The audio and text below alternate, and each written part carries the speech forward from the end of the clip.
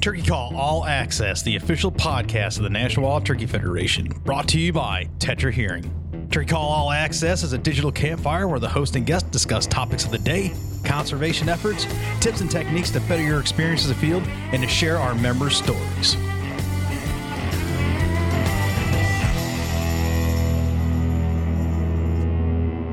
Welcome in, everybody, to this post-convention and sports show edition, special edition of the Turkey Call All Access podcast brought to you by Tetra Hearing. Guys, we are going to unleash 3 days of interviews on you, and I hope you enjoy them. If you were at convention, if you were in Nashville with us, you're going to know exactly what we're talking about in a lot of these conversations. The electricity, the excitement, I can't even tell you that there's a hangover to be had yet, because I don't think we've even come down from it yet. It's been so amazing, and the work continues as we, put all this information and content together and release it out to you guys.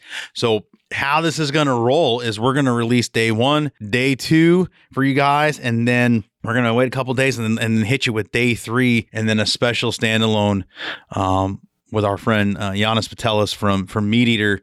It was just such a good conversation, and it was a really long one that I think you guys will find entertaining, so it'll be a bonus addition to these extra ones. So on day 1, here's your lineup. You're going to hear from co-CEO Jason Burkhalter, Cuz Strickland from Blood Origins, Robbie Kroger, Al Stewart from Hillsdale. You're going to hear from Matt Hughes and Sandy Brady, Matt Light of the Light Foundation, New England Patriot Super Bowl champ, our director of membership, Sydney Broadway, all-around good guy, Bo Brooks, NWTF storyteller, Aaron Warburton from the Hunting Public, my dear friend Helen Cho all the way from NYC, and we're going to end day 1 with a super fun conversation with NWTF storyteller and my good buddy Darrell Smith. That's day 1. Day 2 comes at you tomorrow. We're going to drop that as fast as we can, and then we'll bring you day 3. Enjoy this lineup. This is an amazing collection of personalities, of storytellers, and that's what's so great about laying all this down is we get this collection of amazing people in one spot, doing 36 interviews in a matter of 3 days is a grind, but it's totally worth it. And I think you guys are going to love the conversations and the stories that come out of it. So please sit back, enjoy. There'll be plenty of time to download this, take your time listening through all of it. And, roughly most of these are between 15 and 20 minutes. So if there's one you want to jump to, there's your hint, picking up what I'm putting down. If you want to jump around, roughly every 15, 20 minutes, you're going to get a new one there. Some of them go a little longer, but, fast forward around, rewind, it's there. We're going to get into day 1 of the convention podcast recordings. We're going to do all that in 90 seconds. Let's go. Hey guys, this is Aaron with the Hunting Public. Each spring, we head to the woods chasing turkeys, and one overlooked product that we use religiously is Sawyer permethrin. We've used it for years to keep ticks off of us, and it's worked extremely well. We don't like messing around with Lyme disease, Rocky Mountain spotted fever, anything like that, so I would highly recommend, if you're spring turkey hunting or spending any time in warmer climates in the outdoors, to use Sawyer permethrin. Learn about their advanced insect repellents and family of technical lightweight water filters at Sawyer.com. Hey y'all, I'm Jason Hart, founder of Nomad Hunting Clothing. Nomad is proud to be a supporting sponsor of the National Wild Turkey Federation and their podcast hosted by my longtime buddy Fred Berg. At Nomad, we're bringing simplicity and authenticity back to hunting. Whether you hunt to escape your hectic work life, for locally sourced organic meat, or to socialize with friends, to uphold your favorite family traditions, we're with you and we do the same. At Nomad, we understand your gears and investments, so our products are engineered and priced for every hunter, tested in the real world, and designed to last. Hunting is in all of us. Nomad is with you. Under the visionary leadership of founder Johnny Morris, Bass Pro Shops and Cabela's is leading North America's largest conservation movement. Their partnership with the National Wild Turkey Federation is a match made in heaven for hunters across America. The Save the Habitat, Save the Hunt initiative continues to be a resounding success, with more than $6 million provided for conserving wildlife habitat, recruiting more hunters, and opening more access to hundreds of thousands of acres across the nation. To learn more, go to BassPro.com/conservation. All right, it is opening day here at the NWTF Convention and Sports Show for our 50th anniversary, and it wouldn't be a great opening morning without having one of our co-CEOs, Jason Burkhalter, is joining us here in the Turkey Call All Access booth here on the Ryman Sea area. Sir, welcome. How you feeling? Thanks for having me. I think we're prepared. Yeah. Man, this place is just bubbling with energy. You know, we felt it leading up to this week. I had the opportunity to go to SHOT Show. You could really feel it there. Mm-hmm. And the feedback from partners was like, you know, as soon as it's over, we can't wait to get the turkey. But man, it is on full display.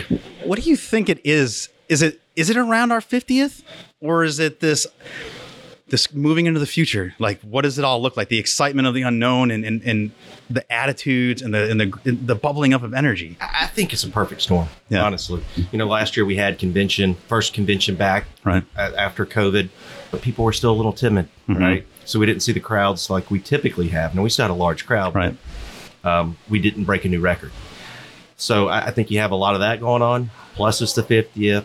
Plus you have this, you know, the future being put on display. So I think the people's appetite is there, and we're here to give it to them. Yeah, and it was on full display this morning, and folks that are watching social media in real time saw it. Our great partners at Mossy Oak are unveiling a new vest in honor of Fox Hayes. They got another release coming out this week as well. But I think the first person in line for this vest, because it was a limited offering of 200 for the first day, he was there at 6 p.m. I talked to the fella, and it just got more crazier from there. Came down here after being in the gym in the morning at 6:30, and you know, there's a line, no kidding, a quarter mile long. And that energy just continues throughout. I started getting pictures, or had been receiving pictures from people throughout the evening and into the wee hours of the morning. Yeah. And that line just kept getting longer and longer and longer. And, you know, I think that's also part of it. You have partners and vendors here this week with new product, right? With the disruption of supply chains with COVID, there wasn't a lot of new stuff last year, right? To satisfy that hunger and that appetite. But it's here now. It sure is. Full display as well. The show floor looks outstanding. And again, it's going to be a common theme throughout these interviews is this energy. It's there's the electricity in there. You can feel it. It's palpable. People are just smiling and just wanting to engage with each other. And we had a great rendezvous this morning. You and Kurt, our other co-CEO, did a fantastic job honoring so many people, to include retiring co-CEO Becky Humphreys.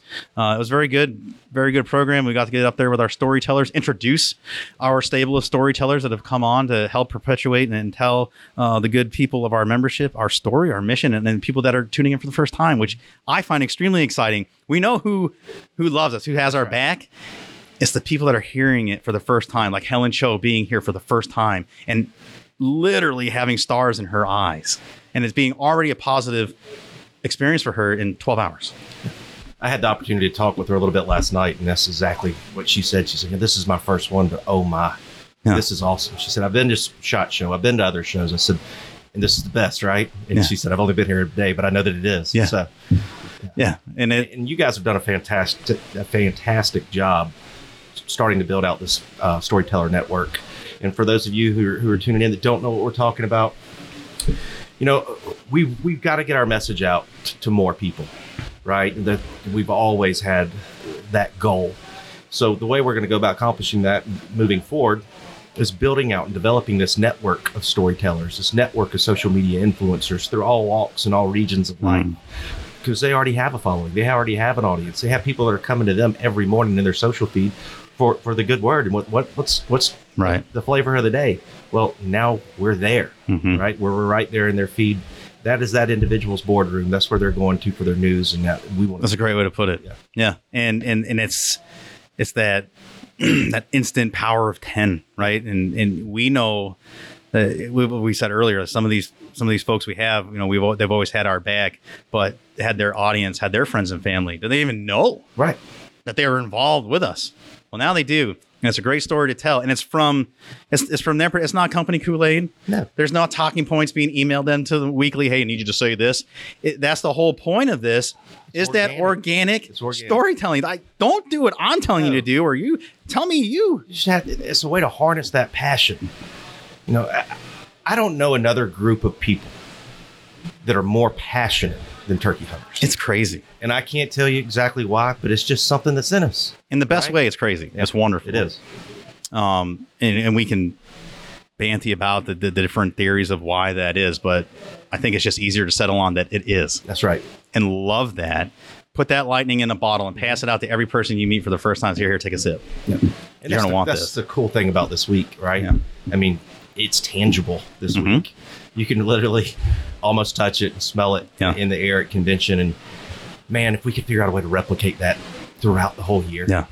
You know, after this, we'll be moving into the spring, right? Turkey season.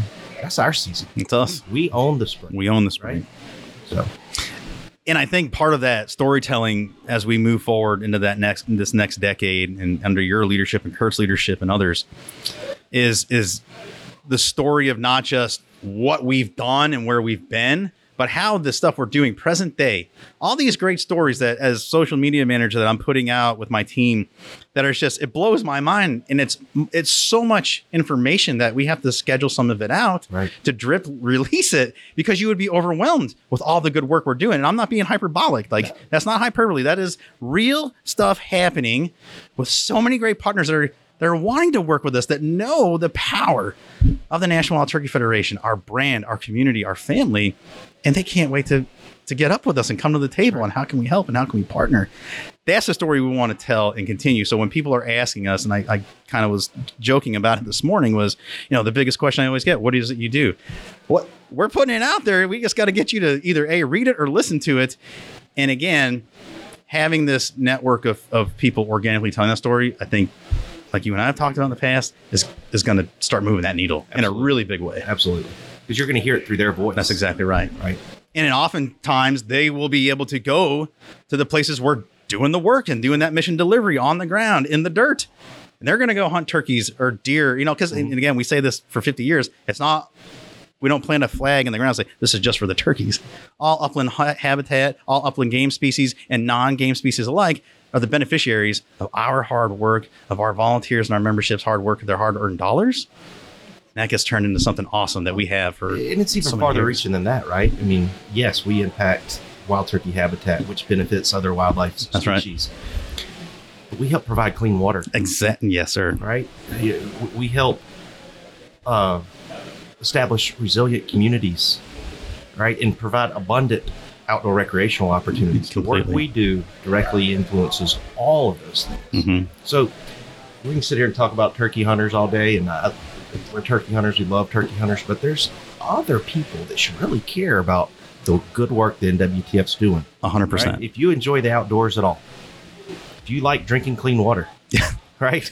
It's a simple, pretty basic. If you like enjoying a nice a pint, a good IPA.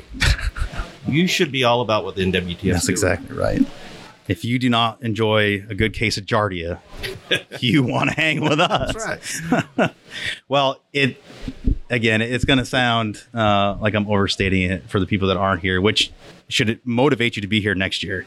I can't overstate the energy that's here. And if you are here and you're listening to this after the show is over, I hope it reinvigorates that spirit that you were living in the moment, that you tap into that again and then take that, harness it, do something in your community. If you're involved, step it up, do something bigger and better this year and challenge your group. If you are so moved being here this year and you've got nothing going on in your area, we can help you get there. And we have partners and we have field staff that can help you get to do things you want to do in goal setting. Jason Burkhalter, co-CEO of the National Wild Turkey Federation. Thank you so much for carving out time out of your super busy schedule. We are all maxed out in the best way. We're all super pumped to be here and can't wait to get with people. So thanks for the time. It was a pleasure, Fred. Absolutely. Thanks for having me on. And if you're on the fence about coming to Nashville, over to the Opryland Hotel, there's 512 exhibitors. It's the most exhibitors we've ever had. Be part of our 50th anniversary. Be part of the records that we're going to set this week. We'd love to see you out here, and you're going to have a blast. Right, absolutely. Thank you so much. All right, as per tradition, and it is the tradition, we are joined by one Cuz Strickland here at the NWTF Convention and Sports Show celebrating 50 years. Cuz, What a morning. Welcome. Fred, my buddy, my brother.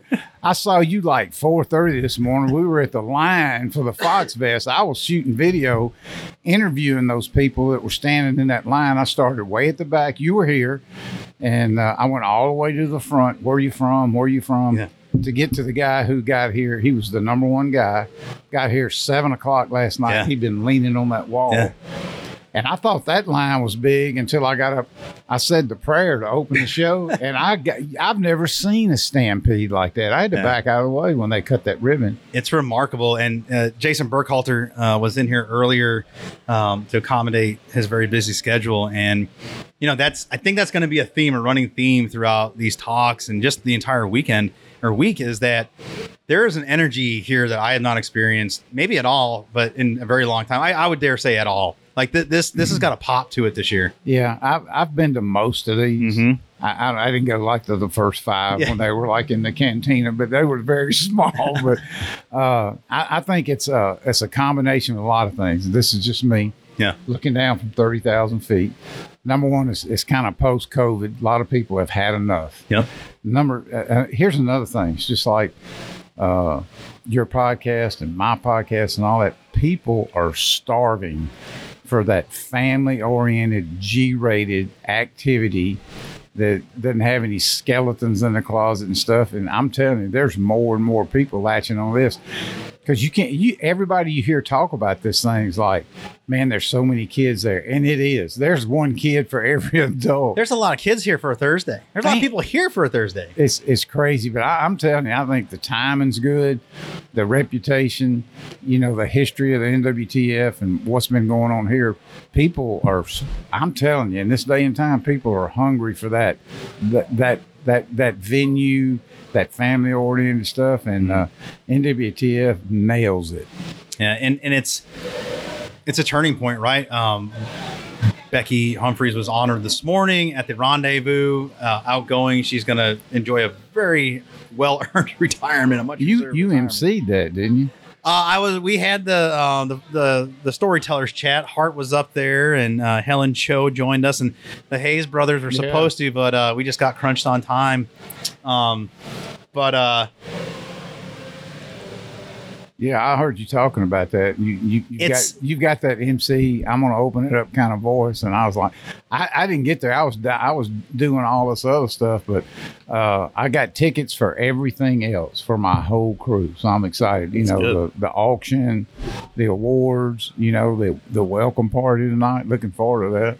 I had to go up there and get the RV that we're auctioning off. Yes, I had to get all that business straight.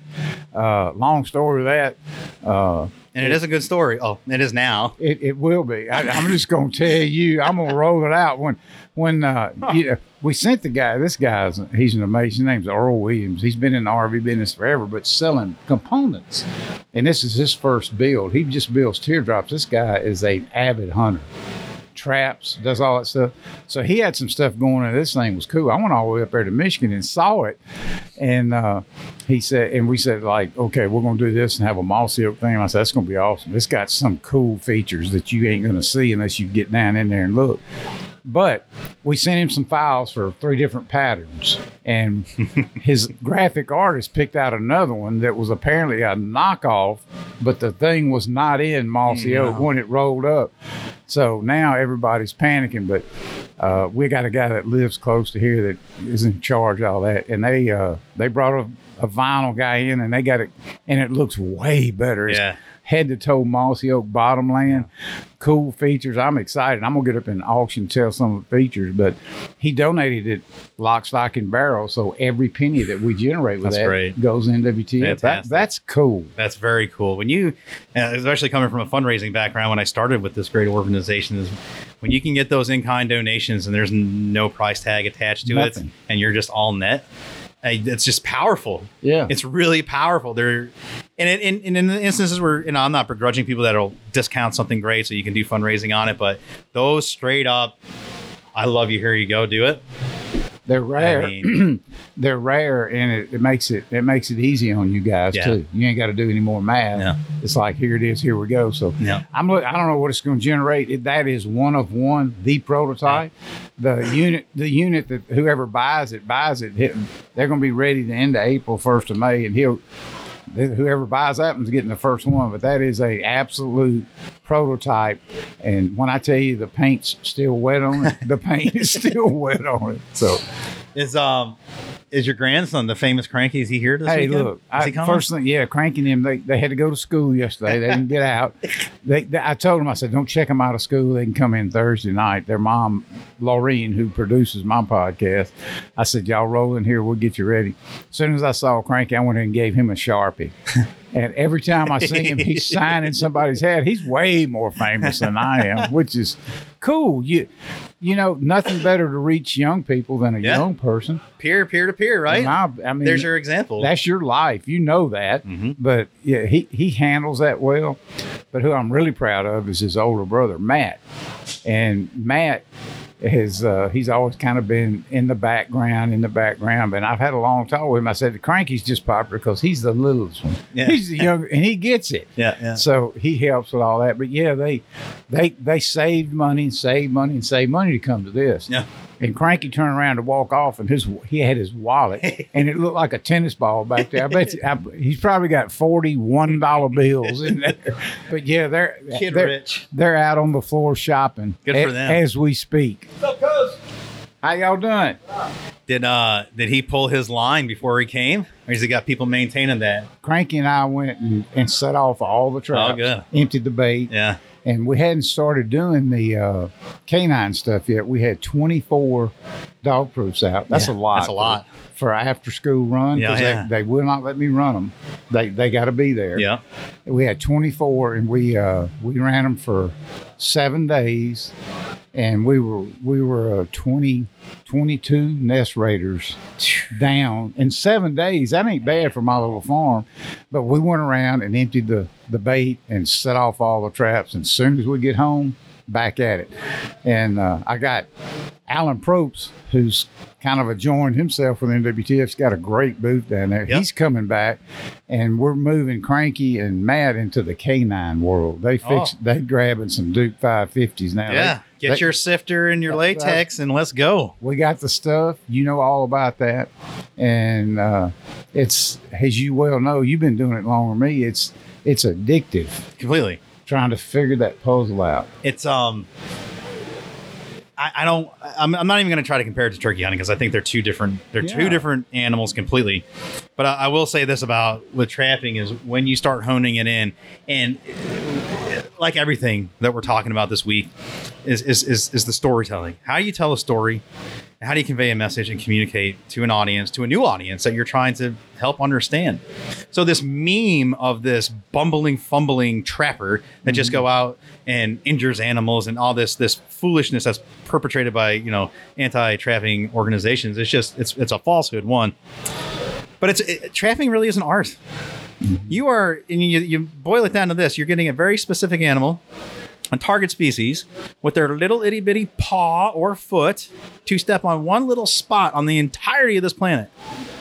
It's when you do that and you show up there in the morning or later on that afternoon, and there's a raccoon, there's a coyote or a red fox or a gray fox, like you did that purposely. All your research, your intentions made that happen, and force a living animal that has its own programming and its own need to live, step on that one spot and you got them. I'm impressed by that. It's pretty incredible. And and Fred, you're much younger than me, but the golden age, right? People ask me, they start, tell me about the good old days, and I'll say the good old days are right now. You have no idea. But when the back in the late 70s, early 80s, mid 80s, that's when turkey hunting was at its best. If you were just into numbers, because there was, the trapping and relocating NWTF did, that was all just now taking seed. That's why it was so great. But there were so many trappers back then because the pelts were worth a lot of money. In a market. And now, not the case. So this whole, let's take care of the nest raider thing. The timing was perfect. And there's been some people that have made that very easy. I was scared to death to trap because I was like, I'm an outdoors guy. I know what's going on. I didn't know nothing. Yeah. And there wasn't a ton of information. I was scared. I'd take 50 minutes to set a trap. Yep. And I went with an old trapper. We were shooting him for the Gamekeepers episode. He was 79 years old, and he was just boom, boom, boom. He said, "Cuz, set one and let me watch it." Well, now I'm singing for Elvis. I was scared to death. And I said it. He's like, "Hey, cuz," he said, "you're putting way too much into this." Because I was kneeling on a mat, changing gloves. Yeah. He said, "They know you've been there. Relax." Yeah. He said, you visually got to make it to where they can't stand. He said, he may come by the third time, but he said, they know you've been there. Know. And then I had the pleasure of going on a trap line with Alan Probst, who's got the North American Trapper. He's got a great, he's making starter kits just for these people. It's fantastic. It's unbelievable. And if you're not into trapping, hey, I get it. If you're into turkey hunting, everybody can buy 4 dog proofs and go put them at your lease. Yeah. You don't have to own 1,000 acres and be a land manager to do some really, really good things. Because if you go listen to Mike Chamberlain, who was like one of y'all's opening guests, Turkey Doc on Instagram and Twitter, he is fabulous. And you listen to the data, not hearsay, science of what nest raiders do to turkey nests, buddy, you'd be in line buying some dog proof. Yeah, he really hit it on that note this morning, didn't he? I couldn't really hear everything backstage, but I did hear some of his speech, and there was an emphasis on that. And look, this audience has heard me talk about this over and over again, and I'm gonna be consistent with it. Trapping is one piece of the puzzle. There are many other things to this. We don't discredit it. We're not speaking ill of it, but know that it's not the end all be all. There's other things we can't control, but it is a fine management tool and one that should be got into by more people. Yeah. I think last time you and I talked about this, I think New Hampshire, I quoted you like it was sub 500. It probably is sub 400 at this point, licensed trappers. And of those licensed trappers, how many actually go out there and practice and do it, set a trap? Yeah. Sometimes they buy it just to keep the population of licensed trappers up so you don't lose it, right? Because there's this whole social credit system going on that if you don't have people participating in a pursuit like that, they could just legislate it away and then you'll never get it back, which is even more terrifying to me. You need that management tool, and you don't want it like in Massachusetts. You spend a beaver trapper, I think they make $350 an hour to come in and live trap a beaver that you could simply go put a 330 out, put a little willow aspen on that conibear, and solve your problem. You get a nice blanket out of it, and you get some actual table fare. My producer Gilbert over there, he loves cooking beaver shanks and does it quite well. I mean, there's a multi-resource there. It's how long and how far you want to take it and find more value in it other than just for what it is. You talked to Mark Drury about it. You guys have seen the fruits of your labor, and I think it's great that you continue to put that out there and tell people, and the young kids too, really getting them involved and saying this isn't something to be ashamed of. Don't let your friends at school talk down on you. That you're doing God's work. Truthfully, you're out there managing the land and doing so by the state agencies, because those seasons are there for that. I said it in the prayer when we opened the show up. It's we want to be stewards of your land, not our land. And we live in a different world. And encroachment comes in many different fashions. And not everybody had the luxury of being raised outdoors. And so you need to put your arms around everybody and try to explain it to them. I mean, you're going to have haters. I get a few haters on my social media stuff, but that's okay. You got to rise above that. And that ain't even just trapping. That's in anything nowadays. It's crazy. But I got to keep believing that the people with common sense who actually put their money and their heart, where their mouth is to do this kind of stuff, I think they will eventually win out. Yeah. That's our hope. NWTF's been very, very responsible for the nest raider attention and bringing that to the forefront, because now you can't scroll through Instagram without seeing trapping stuff. Yeah. And you never saw that, in my opinion, 4 or 5 years ago. No, you didn't. I think, we referenced the algorithmic overlords earlier. There's some of that going on because they don't want to put it out there. But I also think, and we get back to responsible and good storytelling, that doesn't always have to be this depressed, doughy-eyed looking raccoon, all soaking wet and muddied up, looking up at the camera. Like, there's a responsible way to take a picture in that. And, we bear that burden. We need to tell that story the right way. And you can tell that trapping story and the benefits of it. And you just show the equipment. Yeah. And, you don't have to do it in such a barbaric way. I don't even like using that word. You know exactly, and the audience knows what I'm talking about. There's a right way to represent that, and we're better at it. You're very good at it. Alan does a great job at it. So, you know why I was attracted to Alan's method. I met him at a sports show, 4 or 5 years ago. West Virginia Sports, whatever it is. He had a booth there, and I was just visiting with him. And the show kind of got slow. And I started looking at his stuff on YouTube, and he's always, I call him Dapper Dan. He's dressed to the T's. He's running that trap line. He looks like he's fixing to go play 18 holes of golf. He never gets dirty. I don't know how he does that. But he's the best teacher around. And my the grandsons, he took them out and did their thing. I was just filming. I was kind of a journalist at that point. But now them boys, like Cranky the other day, I handed them both a GoPro, said, y'all do this and film it and let me look at it. And Cranky was like, hey, that's one less nest predator.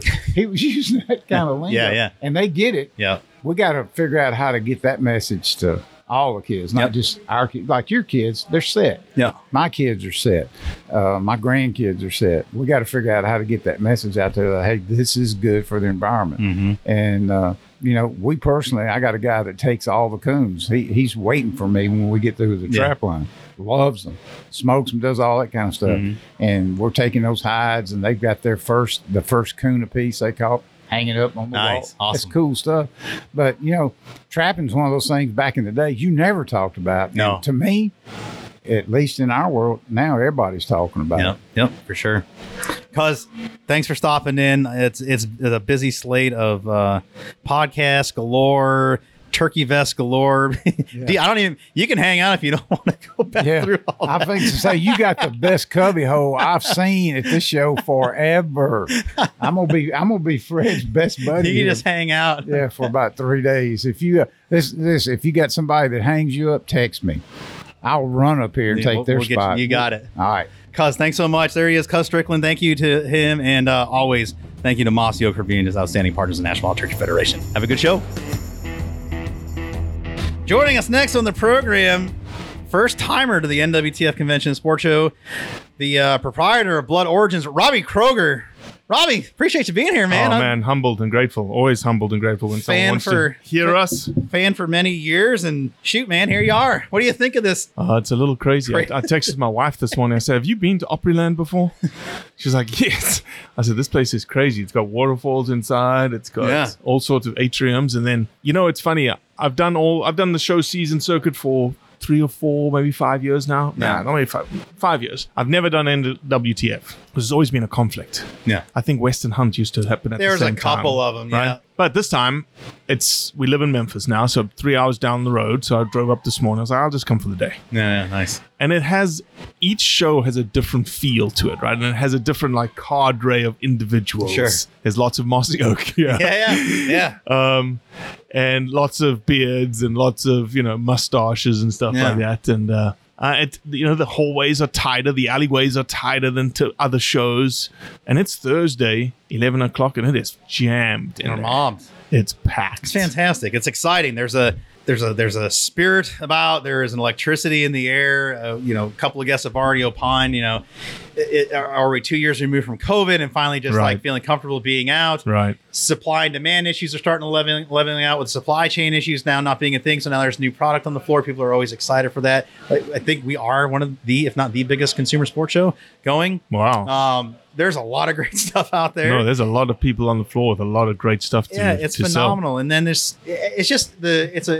a culmination of just all good time. Everything's lining up here, right? 50th anniversary, going into the next 50 years. So yeah, there for sure is a buzz, and there's just a lot of excitement, and you take advantage of that when you have it. You've got to love turkey calls though, because on that floor there's like an incessant. So fun fact. Yeah. That's nothing. Really? So when you walk into that show floor, used to be on the left-hand side, that's where our call makers competition used to be. So you would hear that nonstop from morning until their sports. So they'd be out there probably 4 or 5 hours just before the sports trying, practicing. So they were judging, going through the judging, and then people that will eventually bid on those calls, right? Because there's an auction component to that, and it's just nonstop. Wow. And it's grown so much that we had to go to an outbuilding, and now they have their own building. Gosh, of beautiful calls. I mean, it's artisan. A lot of this stuff is beautiful. Amazing. But yeah, so the noise level is not such that it used to be, which I'm appreciative of when you have 4 microphones. Oh, for sure, 100%. But yeah, I mean, it's an interesting, eclectic collection of individuals, and it's beautiful. You know, to totally just nerd out on different calls and feel so empowered to just like, yeah, I'm just gonna play my instrument here in the middle of this hall, and that's what it is. Everyone's like, man, that sounds great. Where'd you get it? And everyone's, you know, it's just fun, and that's, if anything we needed right now, I think we need some fun, and that's 3-4 days of this is good medicine, I think, for all of us. Oh yeah, for sure. And the stuff that you cover and the stories you tell, I mean, man, it can get depressing sometimes. Yeah, look, the stories that we tell, and I think that's one of, if you had to say, like, Robbie, has anybody critiqued your work? Has anybody like said, hey, this is what I think is wrong with Blood Origins? The most common feedback we get is, hey, you're so serious. Yeah. You're super, super serious. And I'm like, serious stuff, right? Yeah. And then that's my response, is that it is serious. And I think, and I truly believe that there is a component to our hunting industry, our community, us as hunters, that our industry has forgotten about, which is our heart, it's the vulnerability, it's the transparency, it's the authenticity. And to me, that's all very serious. And to be able to capture that from someone sometimes tends on the sadder, emotional type side. Yeah. But that's people's stories, and some people's stories are very lighthearted. Some people's stories are super sad. Some people's stories are triumphant. And we just tell everyone's stories. And how do you go about finding your guests? Because initially, and forgive me if my memory's incorrect, but I feel like there were some industry heavy hitters, some well-knowns. Yeah. And what I love, the evolution of Blood Origins is, who the hell is that? Exactly. And it's wonderful. Well, that's the point. I still see some people that I know. The point. I had to in the beginning, I had to find some heavy hitters that would lend credence to what we do. And that's what we did. Sure. But my entire plan was to mainstream Blood Origins to a point where, so, you know, one Blood Origins episode, hopefully that's coming, is with Natalie Eva Marie, which is a WWE superstar. 5 million people on Instagram. Just became a hunter. I saw that recently on Cam Haynes'. She was on Cam Haynes' podcast. Yeah. She hunted elk in New Mexico with the Montana Knife Company guys. And I reached out and I said, man, you know, kudos. Thank you. Thank you for, one, you know, welcome to the tribe. For sure. 2, thank you for posting about your hunt and showing people that you are willing to be a hunter. And she even went one step further, which was quite amazing. PETA got onto her post and said they felt, the way that she captioned one of her posts was as if she did not kill the elk. And PETA was like, oh, thank you so much for not taking the life of that animal. And she responded to PETA saying, no, thank you to you, because of your unveiling of animal husbandry practices and how it made me so sick to my stomach.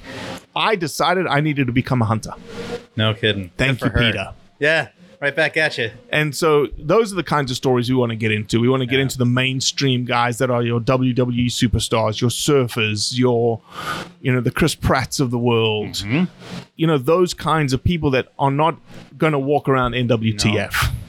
No, I'm with you, man. Like, when I started doing this podcast for NWTF 6 years ago now, like, that's, my mind went to the same place. Like, correct. It's easy to tap in, and you need to. You have to. You have to tap into your community because there's authentic voices out there that support and are great stories to tell. Yep. But there is power in getting a Chris Pratt, a James Hetfield, 100%. You know, people, even a friggin' Zuckerberg. I mean, that's one of my white whales. I'd love to sit down with him. I want to hear why you like to hunt. Hunting's cool. Yeah. Because you do. Yeah. I hope you get him. Oh, man. We're 1 degree of freedom away from a Chris Pratt. We're 1 degree of freedom away from a James Hetfield. Yeah. We're playing in those circles now. That's awesome. Which is amazing. It's sort of really humbling to know that we're that close. You know, 1 degree away from a Ronda Rousey who hunts. Yeah. Important stories. Yeah, and we feel like we've created the platform for those bigger individuals to say, yes, we'll talk to you. Yeah. Because we're not, you know, in your face, trophy pictures, Right. trophy hunting, stuff that could get out there. We're very much gray in the middle.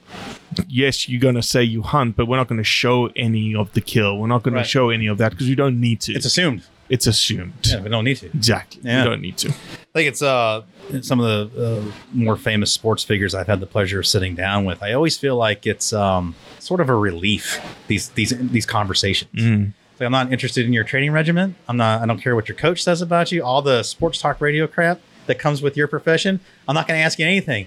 Talk to me about the stuff you're passionate about. Yeah. And it's calming for them. It's a relief. Like, yeah, man, I'd love to sit down and tell you about my hunting lease in Georgia and the quail we go out and hunt and the birds the dogs we hunt with. Cool, because I want to hear about it. I know what you do for a living. I watch it and consume it. Yeah. Yeah, storytelling, you know, we should be the best storytellers in the world from a hunting industry perspective. But it's almost like the industry has pigeonholed itself into like, this is how we storytell. Yeah. Through the Outdoor Channel, through the Sportsman's Channel, and that's great. You know, they do really good stuff for the hunting community. But we've forgotten about, like, okay, but what does the outside world see us like? What does the non-hunting majority see hunting as, or hunters to be? And we need to make sure that PR for those non-hunting majority is sound, is showcasing a side of us that we need to show. And it's important enough because that non-hunting majority block is the biggest voting block in this country. 80%, man. And they're going to either keep hunting as a lifestyle around, they're going to vote in, you know, the right to hunt amendments in the legislative process across the country. It's important. We've forgotten about our PR. But now I think a lot of people are now like, oh, okay, yeah, we need to really step up. I think your brand, and there's others that are starting to break the mold. I, certainly aim to try to do that in my construct of this program. But yeah, not to be a meme. Not to be a meme of a 23-minute NASCAR-esque television show where you're just constantly dropping names. Like, that's boring. We've been there. We've done that. It had its place in time. It established the groundwork for a great many of networks so that people could have outlets. But look, I can pick this thing up and like Helen Cho and I were talking about this morning on the stage. I'm a content creator instantly. It just depends on my audience and if they want to consume it. And ultimately, that biggest responsibility of my storytelling is up to me. I don't have sponsors, for the individual. Sure. So in considering what you were just talking about, that big round 360 picture is how do you want to represent it? If you're sitting down with your grandmother and you want to tell her about your first ever turkey hunt, how are you going to represent that? How do you tell that story? So that she's like, wow, little Johnny, that's really great. I want to hear more about your turkey hunting adventures. Perfect. You do a great job at that. I've loved seeing it come along in the evolution, and I hope to continue to be like, who is that person? Yeah. Because then we are a small community, but we're not that small. Like, there's a lot of people out there that are doing what we're doing. As far as participating in the hunting pursuits and shooting sports, like, there is an interest. And I think given the opportunity and a platform, people like you, and Eva Marie or some of these superstars, they want to do it. They just need help like everyone else. Well, I think they also just need friends that are going to say, hey, yes, you're going to get some backlash. Yeah. But if you do it the right way, and you put the right narrative out there, number one, you're going to mitigate it. Yep. But number two, you'll be amazed at the positivity that comes from the support that comes out of the community for someone like you to say, yes, I hunt. Yes, I am a hunter. It's powerful. It was surprising at her specifically. It was surprising to see her. I don't know why it was surprising. It just was. I hadn't seen her on the television show in so many years. And then all of a sudden here she was, and she was championing my thing. So for me, it was like, I've always been a wrestling fan since I was a little kid. Yeah. I've not always hunted, but that was so special to see someone with her celebrity and platform to do that. I was like, you're hitting a different chord here. And same thing, just like... Well, with lots of different people, I think there's hitting a different chord, right? Yeah. And there's lots of, like, Sarah Rowe is a wrestler, WD wrestler, who's just gotten back into WWE. She's a big hunter. Her husband, Eric or Raymond Rowe, is a big hunter too. There's lots of them. You just don't know it. Well, exactly. And that's the part where you're talking to, the Airfinger quote, non-endemics. And I really just don't like framing that, but I have to communicate it that way so people understand what I'm talking about. Mm-hmm. They're not non-endemics. People have been hunting since we existed. Time immemorial. Our teeth are shaped a certain way. We walk and move a certain way for a reason. Like we're built to hunt, and we need to eat protein. So to say a color of a person, a sex of a person, all these things we put labels on in 2023, like go back 2,000 years, man, because none of that mattered. No one was talking about that. They're like, I'm hungry and I'm thirsty, and I don't want to be eaten myself. Yeah. So this is very natural for us to do it. I think it's the contrary. I think it's unnatural that 80% are sitting in their middle deciding if they like it or not. Mm-hmm. I think more of those 80%, again, clear a barrier for entry or just start a conversation. I think more of them come in. It's a sign of the times, right? It's a sign of the Industrial Revolution. It's a sign of urbanization. It's a sign of just changing society. And we've got to roll with the punches. We've got to roll with how things are changing and shape our narratives accordingly. I think the biggest narrative that is almost in our corner, in our favor, that's becoming more and more prevalent every day is the whole locavore movement, and sourcing your own food and sourcing, it locally and within a certain mileage radius of where you live. Now that ties very, very well to hunting and what hunting does and why people hunt.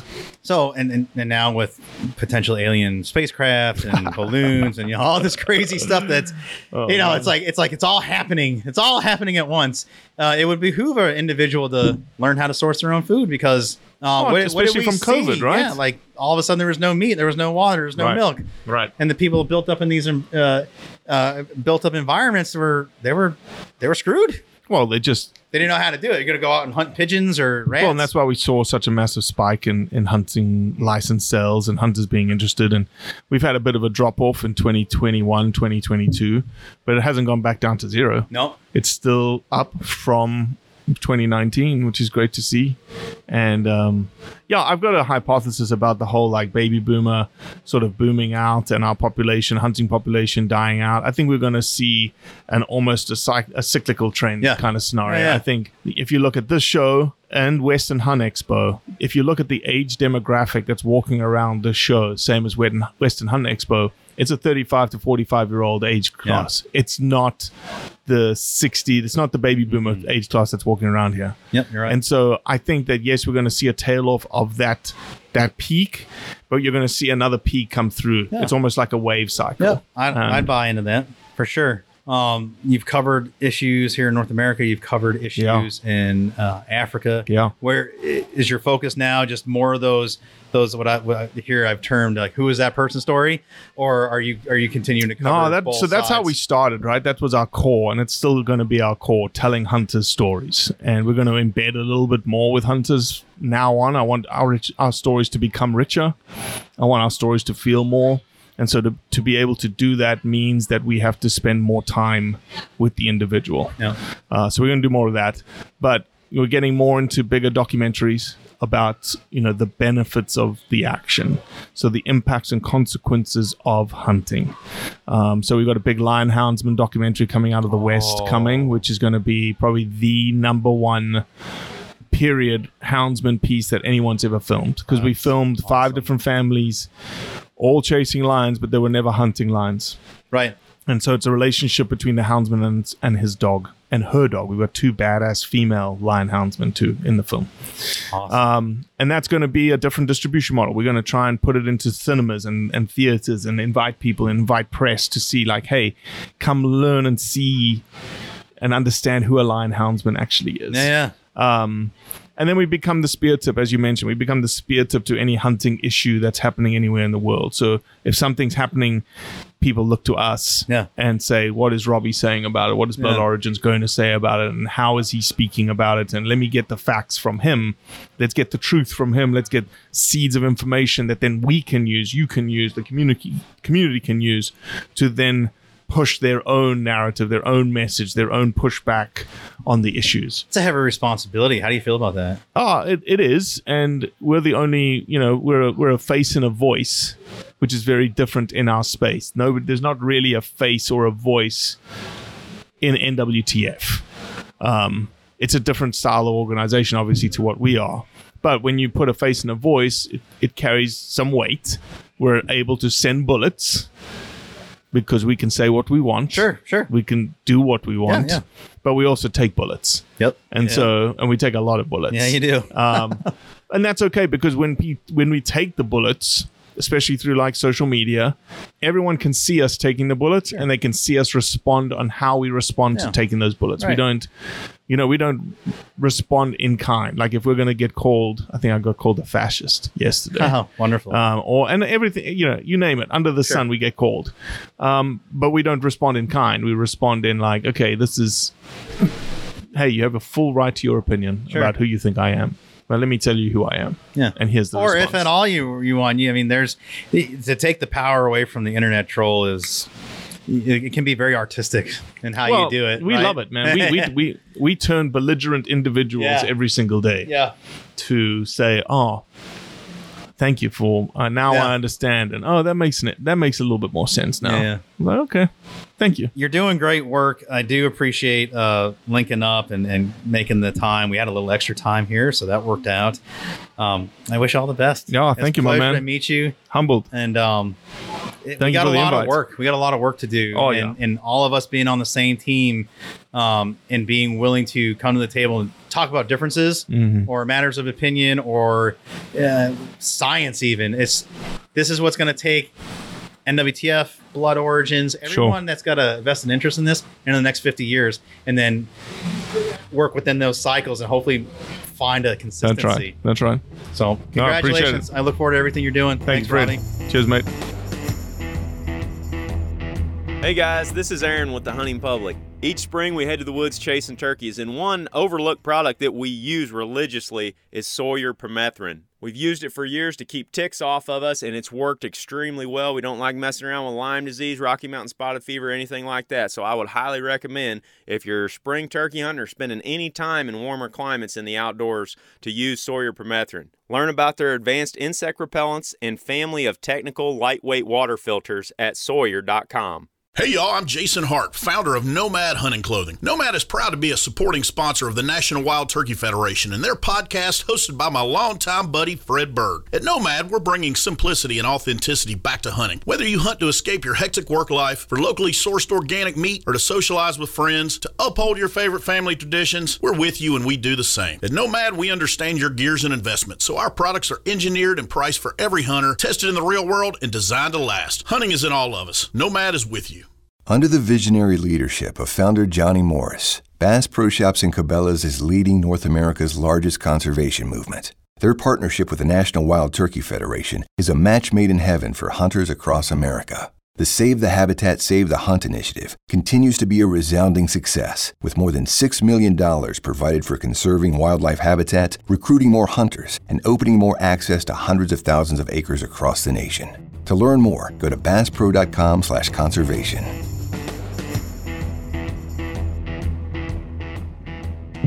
You just heard from him here recently on the program, a longer interview. Alan Stewart out of Michigan with the Nimrod Education Center joins us live in the flesh here at the Gaylord Opryland Convention Center and the NWTF Convention and Sports Show. Welcome, sir. Hey, thank you so much for having me. Yeah, this is great. Our last conversation was outstanding, and here we are, 50 years. What do you think? You know, it went by fast. Yeah. How's this for a Thursday? Oh, yeah. I mean, there's lots of people here. Yep. You know, the booth, you know, the convention floor is full. And it always amazes me. You know, it's like building a better mousetrap. Yeah. How many ways can you build a better turkey call, whether it's a slate or box call? Yeah. And there are hundreds of people who are doing it. Yeah. And are trying to do it. Just out there now, if you go out and across the street to the event center where all the competitive call making is at. Yeah. And those mousetraps get even more involved, right? Oh, they're beautiful. Yeah. I mean, they are works of art. They're works of art. No, there's no other way. The Oldhams and the Constantines that are out there, they're functioning, but they are works of art. They added an art category, I think, this year for like carving. So like the Constantines and the Oldhams. So it didn't have to be a working call. It was just a beautiful sculpture. So they added that. But we went over there yesterday to see some of the setup, some of the judging, and it's just it never disappoints if you're into that thing. And it's just hard not to be. Yeah. I mean, if you like, you're here because you like turkeys a little bit, you know, for sure. And you look at it, I look at those and just say, how many hours went into doing that? Mm-hmm. I mean, it's folks that can do it. It's a talent. It's like a good taxidermist, you know. If they can, I always judge a taxidermist on their ability to do bobcat faces and eye sets and coyotes. I feel like most people can get away with rudimentary. You know what I'm saying here? I'm stumbling over my words. I need water. Doing a whitetail deer. Most people can get into that, figure that out. Yeah. But the real art is setting small mammals' faces. There's so many people that are very good at deer and large game. They can't do that, right? Same thing with call makers. You can get someone to go out there and make a very crude turkey call. That will kill turkeys. Oh, yeah. But one that sings like an instrument and is fine-tuned like an instrument. It's like a violin. It's just there's like an appreciation there. And it's when people are here, or if you didn't make it this year and you come next year, you gotta check that out, because it's a great subculture of our turkey culture. Oh, it is. And, you know, when you're talking about taxidermists, to me, the way you judge a taxidermist is if they can do a turkey. Yeah. There's nothing worse than a bad turkey than a poorly done turkey. Yeah. And there's nothing more beautiful than a turkey by an artist. It seems like there's a handful of them throughout the country that really got it on lock. Like they understand what they're doing. They know what they're doing, and they do great, great job. I mean, Callie's one of those people who just knows how to do great work with turkeys. Yeah. So what's going on with you? And you're at this convention. Your son's over here to my left observing. So you got family in town. What are you guys doing? Yeah. So Chris is here. He's on the state board of the National Wild Turkey Federation in Michigan. Awesome. Good. So when we're talking about turkeys in the 50th year, it's I've been thinking about it, and I've been involved with this like 50 years. So it's been fun to see how things have moved. Rob Keck was a core person with NWTF and really helping to move that forward. And I remember when he was a turkey caller and fox trapper from Pennsylvania, and when he first came, I remember when Rob Keck first came and was hired by NWTF. That's kind of, those are the fun things. Or, Dr. James Earl Kennemer, who helped with the research stuff. I remember when they hired him as someone to do research, so it's then been my pleasure and kind of honor to be part of the program in and out. I in my early part of coming here for the technical committee, Wild Turkey Technical Committee, there was another turkey biologist in Michigan, but he knew I had an interest, so he always sent me. So I got to come that way, and then later in my career I was the formal. That seems to be a thing still amongst the state agencies, where you have a turkey biologist, but there are also the upland biologist and the small game biologist, and you start digging in, you're like, are you really a turkey person? Because in my world, I feel like that needs to be your entire focus. Now, we are lucky, like where I live, we do have a turkey biologist. She's great. Ate up in it, and she understands it, and she knows it, and she's not doing other stuff. But so going forward, I guess this is a great segue into this. As we talk about in the next 50 years, the NWTF and research and where the populations go and what hunting looks like, what our community looks like, it bears to acknowledge that having people at the state agencies, the professionals, be focused on the bird and not have all the extras, I think is important. But I'm just a guy with a microphone. So I think it's important, but I'm not sure we have that luxury anymore. Right? You used to be the duck biologist, used to be the deer biologist, and and there wasn't a turkey biologist. Right. There was a pheasant or an Right. upland biologist. Right. And then all of a sudden, kind of turkeys came onto the scene. And then there was some research. There was restoration. So you had to have someone that would, be part of that. Facilitate the releases Yes, and all that. exactly. Right. Just kind of coordinate things and plan where you wanted to be with turkeys in your state, and then the Turkey Federation was very wise in the initial startup of this organization to say, okay, for turkeys, who really makes the decisions on what's going to happen on the landscape? Yeah. And it's the state biologist, Yep. the State Department of Natural Resources. They make that decision. And NWTF can help, assist, be a partner, but they can't legally go out and catch birds and move birds. And so right out of the chute, they set up a technical committee and build off the model that, say, like Ducks Unlimited had for generating interest and funds for doing work. But then what the Turkey Federation did was brought in the actual people who were responsible for it on the ground, made them the technical committee, and then accepted or questioned them and where do we need to go? What do we need to do? And then help give them, that funding for responsibility or the work they wanted to do. So I remember in some of those meetings, we would sit and as a state, you would have to put forward a proposal to NWTF for limited dollars. There wasn't a lot. Right. And then your proposal was judged by your peers. And it's probably pre-Superfund days, right? Well, it was like, the infancy of that. The infancy of that, right? Yeah. Right. So then you went through all of that, right. and that's how some of that first research work began. Yeah. And that's how some of the work then went forward with the restoration side of it. Mm-hmm. But that was a great move because the states were then directly linked to the organization, directly linked. And so what better way to have, some of the top authorities on turkeys be part of your staff? You don't have to pay them. I mean, it's a partnership. Yeah. And then as the organization evolved, then NWTF began to hire their own biologists. Then they were able to focus on very specific things to work. Working with Forest Service and working with states. And then as you're talking about the really keying on the Superfund side of it. Sure. And so that it's just really evolved in an exceptional way, and unique way. And I'm just honored that I was able to be working in this field at the time these things happened. Magical time for sure. Yeah, always magical. You took a landscape that had, for the most part, no turkeys on it. You reintroduced turkeys into prime habitat. You restored them, and the populations increased. And so it truly is the top conservation story in the country. Yeah. There's a lot of very good ones. Yeah. But this is one that stands out for sure. And going forward into the future, we have to look at how do we continue to maintain these resources? And it's about habitat, and it's management, and harvest is some small aspects of that too. So yeah.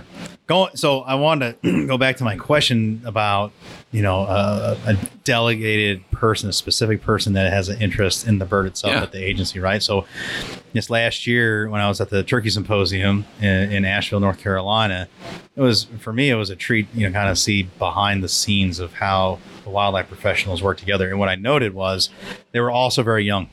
Yes.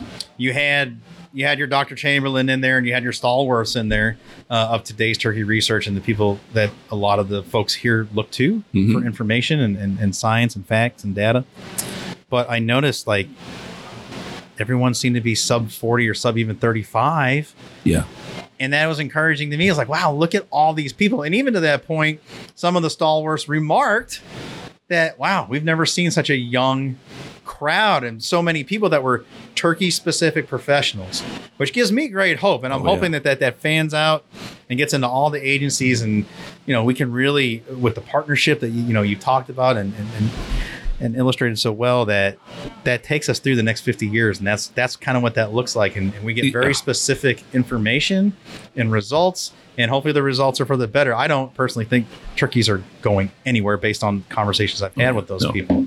And it will wane. It will be challenging in certain areas of the country because of other effects. But anyway, it's encouraging to see the youth movement and to see people that are very focused on that bird. Yeah, so you have to look at the field of wildlife management is one of the youngest fields in the sciences. And so, I mean, Ella Leopold, I mean, these are 30s kind of, sure. Say pre-World War II, and then, I mean, Pittman Robinson, that's just a so recent young fund. Yeah. Dingell Johnson, those are just recent didn't even exist funds. back in that, what you said. And yeah, right. So what you're seeing now is after World War II, agencies then, after Pittman Robinson was in place, sure, there was some money to hire people. Right. So after World War II, people came back.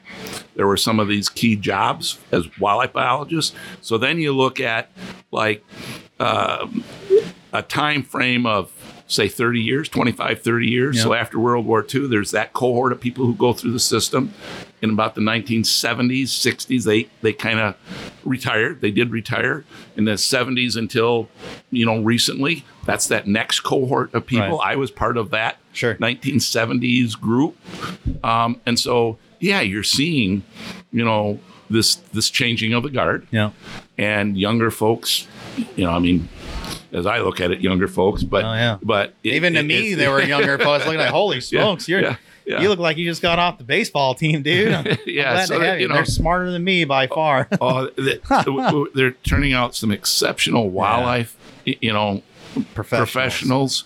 They're getting their masters, their PhDs, and they're going through that system, and so I'm really invigorated, that we're seeing this. And I mean, just a little while ago in one of the sessions, I was meeting up with some of the folks and, talking to some of the old guard were there that are transitioning through, and then these newer people that are, coming on. And it's part of this, being welcoming, as someone who's been in it, being welcoming to new people. Sure. Helping to mentor them. Yep. And passing that baton on to that next generation of, exceptional thinkers. For sure. That have this love for wild turkeys or, wild game, period. Yeah. Well, that's part of the theme this week is celebrating who we are for the last 50 years, but what does the next 50 look like and looking to the future? And this is the springboard for that. And I think we're in good hands. Yeah. I love hearing your testimony on it. I'm glad you're encouraged and you're excited because it validates, I think, a bit of my excitement coming from your great resume.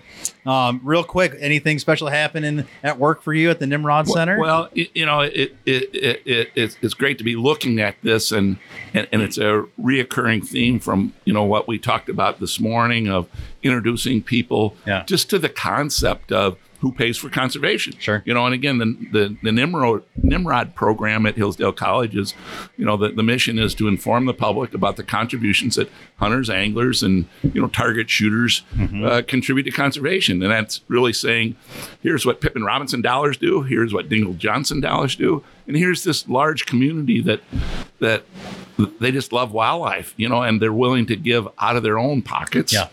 To do this, let alone buy a hunting license and participate. Exactly right. So there's so much there, and a lot of people don't understand who's really giving, who's really paying for conservation, and it's we need to get that message out more, and we need to do it through many different.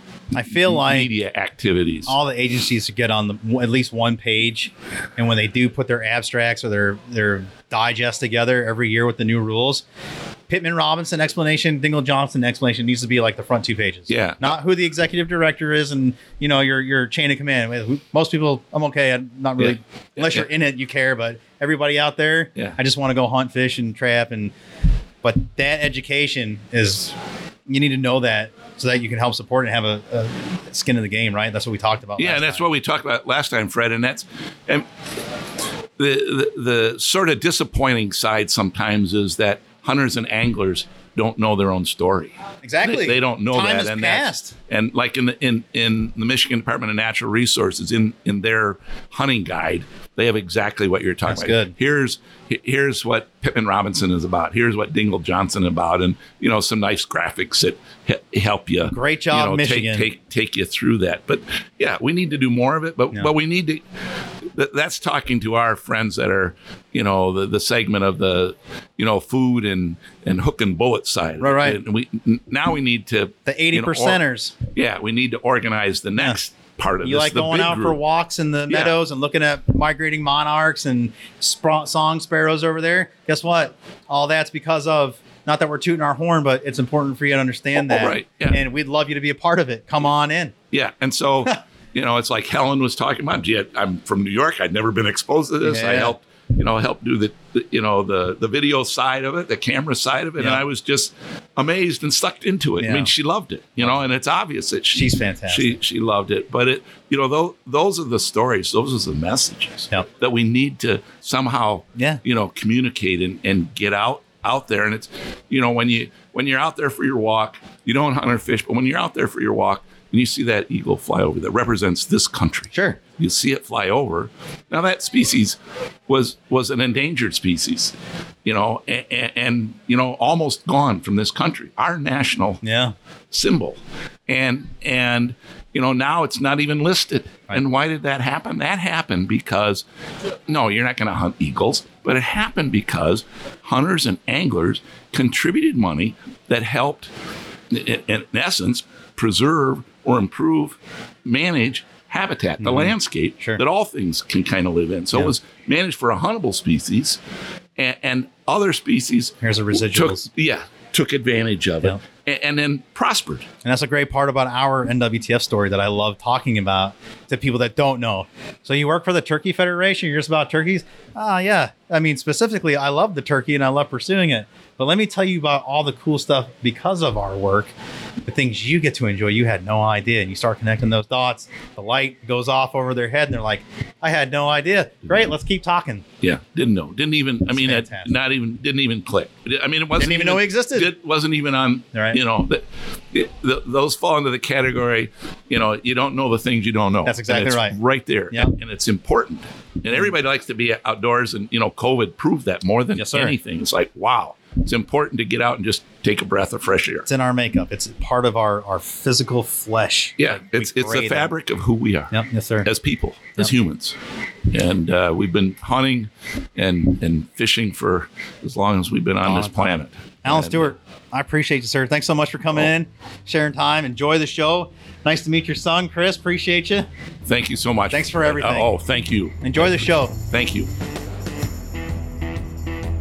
All right, day one continues here at the NWTF Convention and Sports Show, and I'm joined by just two wonderful people. You guys heard them earlier on the program for a longer interview. Matt Hughes, Sandy Brady, step into the booth. Welcome, gentlemen. Thank you. Thank you. Good to be here. Great to be here, and I like this convention because everyone is a nice person. Yeah, no, we've been talking about with every guest, there is an electricity in this building today, and it's everything from this morning, even since last night, people lining up out here for that Mossy Oak Fox Fest, and just everything around it, to the call makers, and let's face it, sometimes call makers can maybe grustle a little bit here and there, maybe, right? They're all smiles and happy and great to see everybody, and it's it for a Thursday. I mean, this is crazy, huh? So I've been back at the calling contest. So I haven't stepped really out, but there's a lot of people here. I was shocked to see the hallways full, and like I said, there's electricity. You see people talking and the chitter and the chatter and all that kind of stuff. Matt, you've been out on the floor signing autographs and talking to people. How's it been out there? I like this convention because everyone is just so happy. They're walking with the buddies and they're just having a good time. I love seeing smiles on people. Yeah, and that's smiles, endless smiles here. And I mean, if you can think about it, Friday, people took work. There's kids everywhere here. Like, kids took off school, work. Saturday, this place is going to come unglued, I think. I was told at one point earlier there was a tornado warning, and people are still coming out.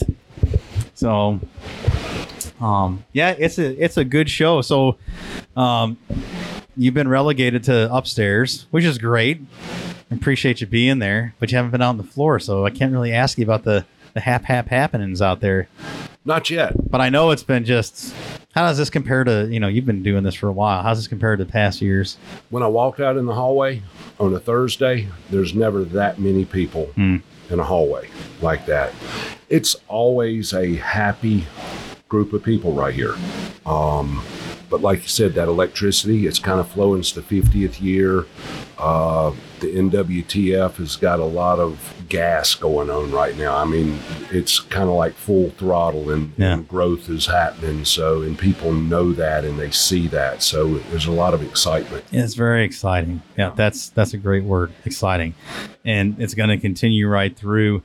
I went over to the Call Makers competition in the Outbuilding Event Center because that's just expanded and grown so much. We had to go into another building. I saw a lot of your artwork over there.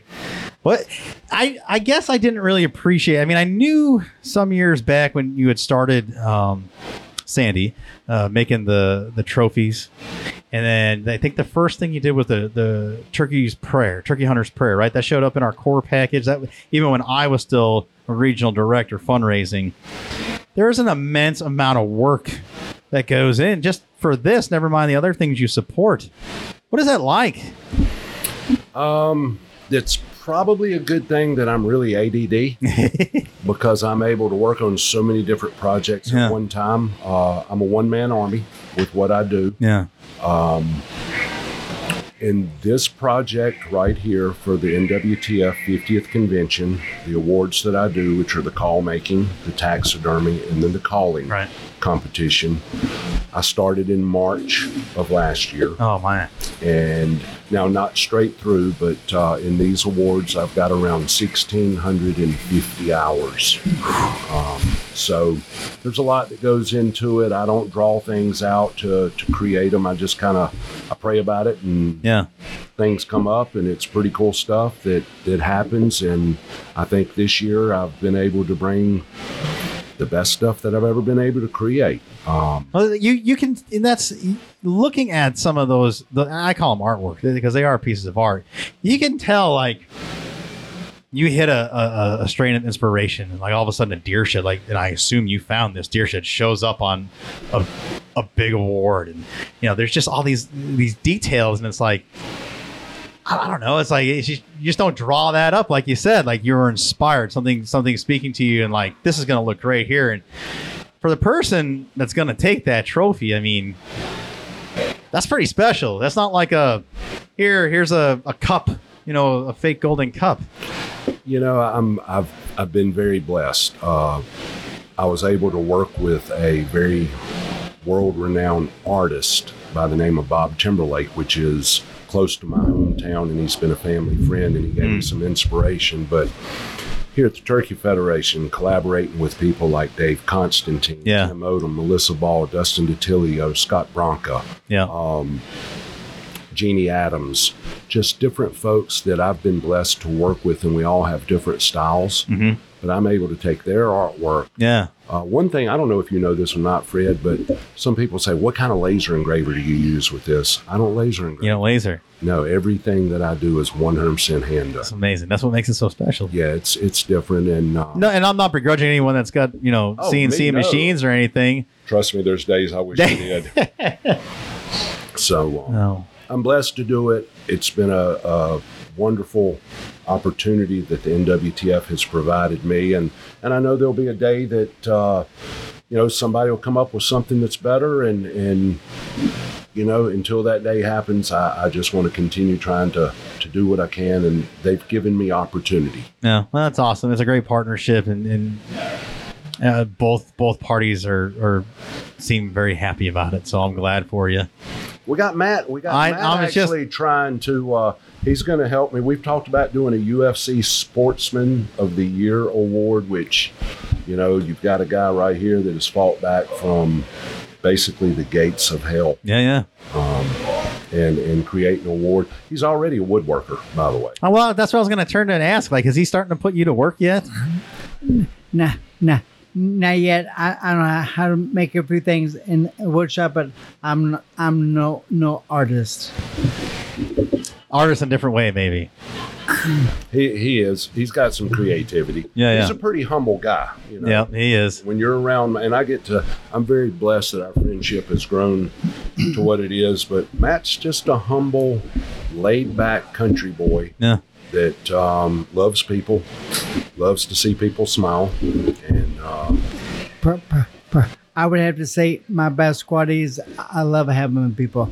If I see someone drop something, I love to go down and pick it up and give it to them. Just so God made me to where I want to help people. And correct me if I'm wrong. I think I saw, at least on your Instagram, you were doing something to help out with some fighters, a fundraiser or benefit. You want to talk about that? Is that still happening? I don't want to make sure I got it right, or at least talk about it. It just a little seminar. It all came to me somewhat free, so I tried to get back to the next group of fighters. And if people are wondering why my speech isn't 1,000%, I was hit by a train 5 years ago. So they said it's the worst brain injury possible. So my brain still doesn't connect with my mouth sometimes. Oh, it's good to bring it up. I just assume that the audience knows that. Maybe shame on me for not reiterating that. But yeah, on our longer interview that we had a little bit time ago, we covered that. And, look, you're a fixture on the floor. I've seen you walking around on Tuesday, Wednesday. Here we are Thursday. So, it's nothing short of remarkable, your recovery, and the fact that you're able to have an attitude the way you do and be just such a humanitarian and wanting to help people, and then help your fighting community still and be involved in that is fantastic. I'm curious about the fighting community because honestly, it's not a community I know intimately. Are there a lot of sportsmen in it? I know of a handful, but does that vein run very deep in the fighting community? I think it does. Of course, you're always going to have bad people that are just there for money or popularity, but there's a great number of good people. Yeah. Sandy, have you seen any of that in your experience? I haven't been around many fighters. Yeah. And I'm still to this day, I've never watched a fight. I've watched some of Matt's reels and that kind of thing, But I guess what the question that Fred's, are there many hunters, Matt, that are fighters? There are a couple of hunters, but obviously over 51% is not a hunter. Yeah. But they'll wake up and smell the coffee someday. Yeah. You hope. It's certainly a very diverse community, right? There's people of all. When I look at it, I kind of liken it to my military experience. Just people from all over the country, the world, coming into this thing for one motivation or another. But it's like anything; it's always neat when you find something in common, especially something like hunting and a love for conservation.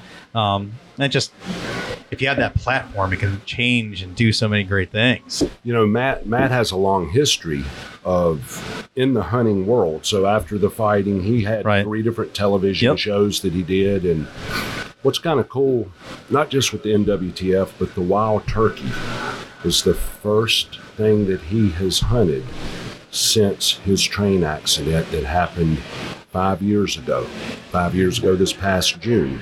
And so when he decided it was time, and of course having a TBI, traumatic brain injury and everything, shooting a gun can be a big step. Sure. And I mean, his recovery has been remarkable, but for him to get back out there and to see what he saw that morning, it was one of those birds that just did the deal. And we had Carrie Terrell. Such a great story. Oh, it was amazing. And just the highest of highs, the lowest of lows, back to the ultimate high. But so now what we're going to do the Matt Hughes Grand Slam.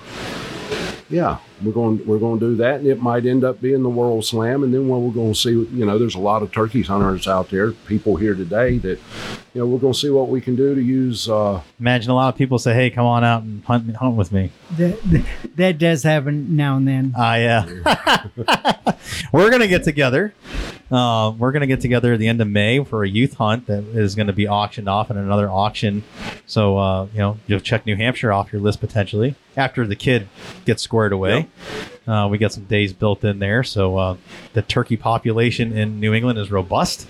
There's plenty of them, and we're having a good time with that. So it should be a fun opportunity. Is there... I don't think I asked you this the last time we talked.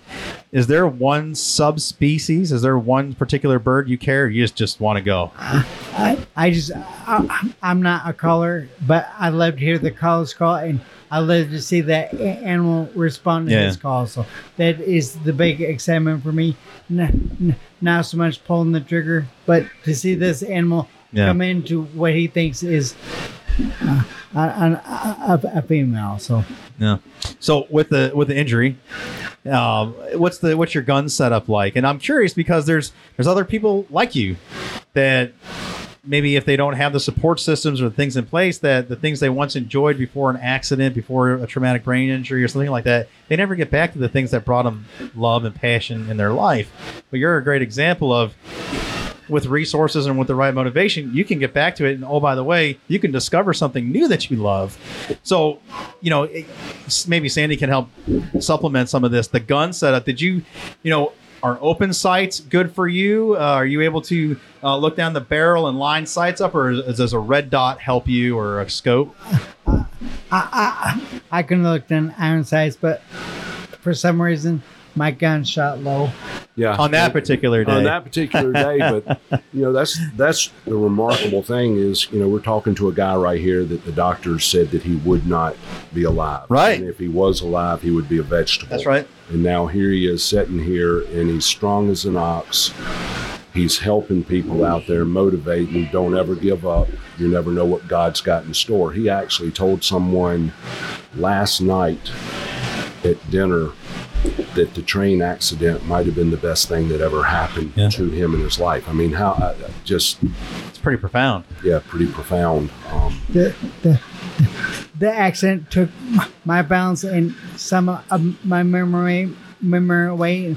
I'm pretty happy about most of my memory being gone, because my favorite shirt to wear is one that says Rebirth. So I'm a born again Christian 13 years ago, but also 5 years ago that trained me, gave me a rebirth too. Sure.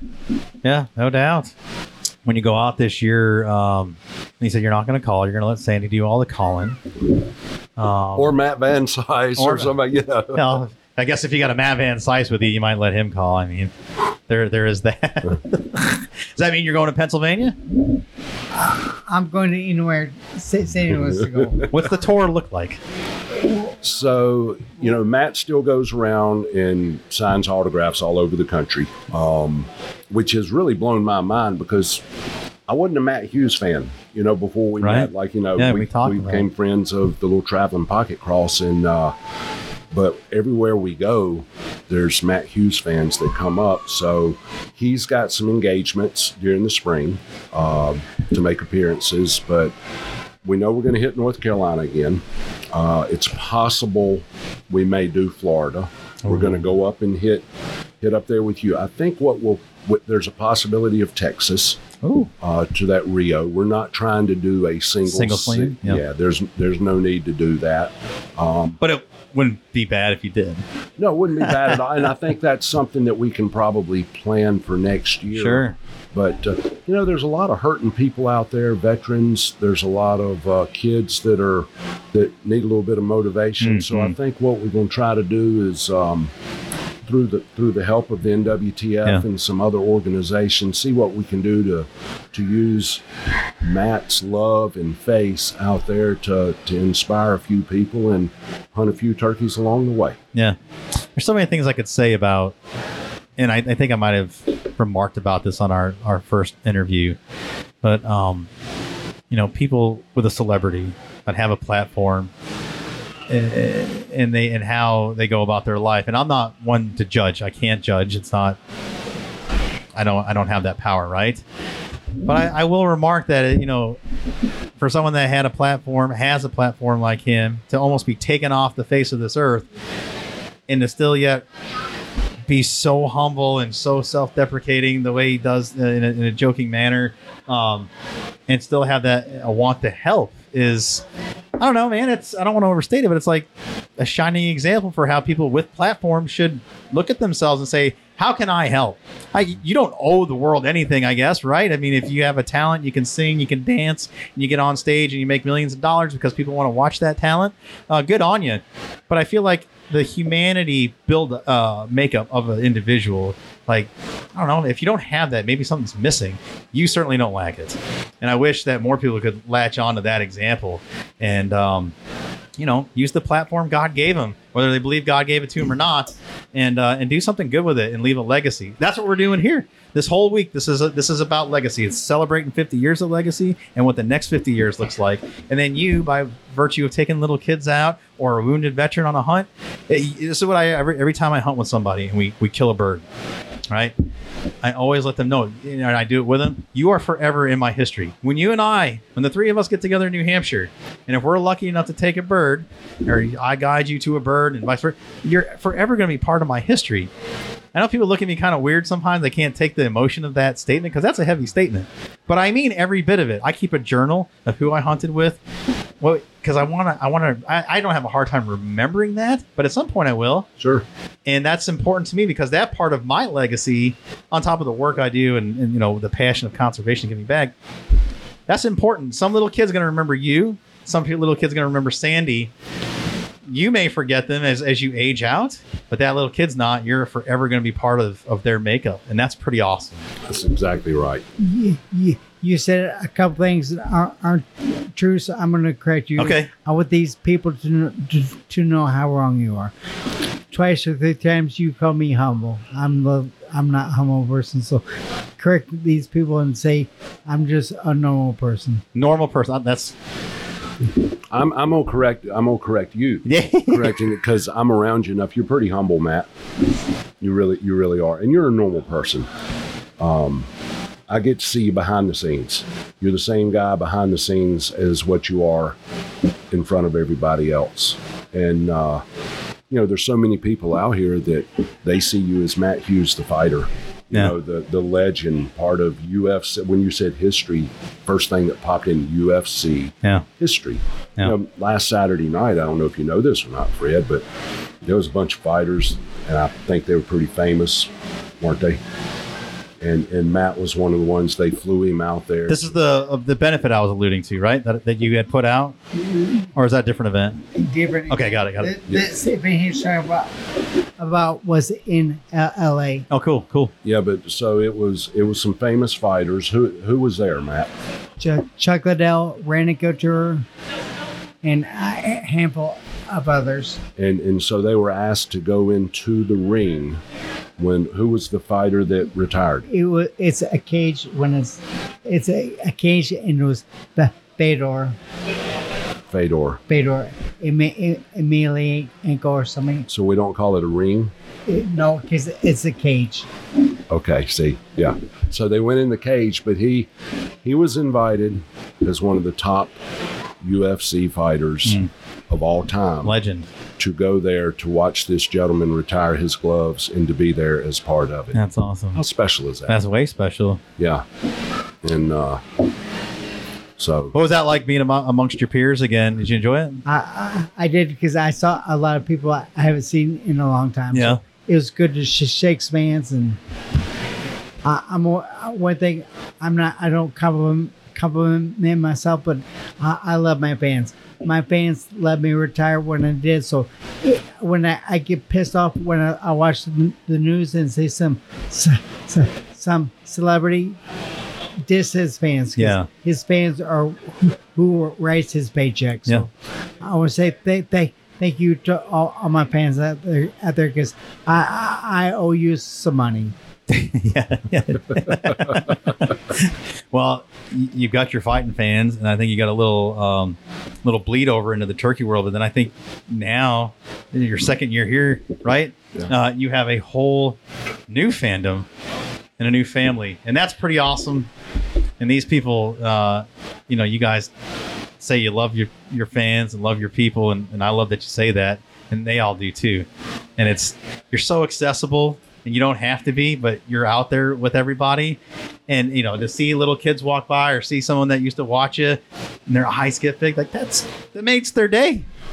I've had a couple of people in there. I said at a couple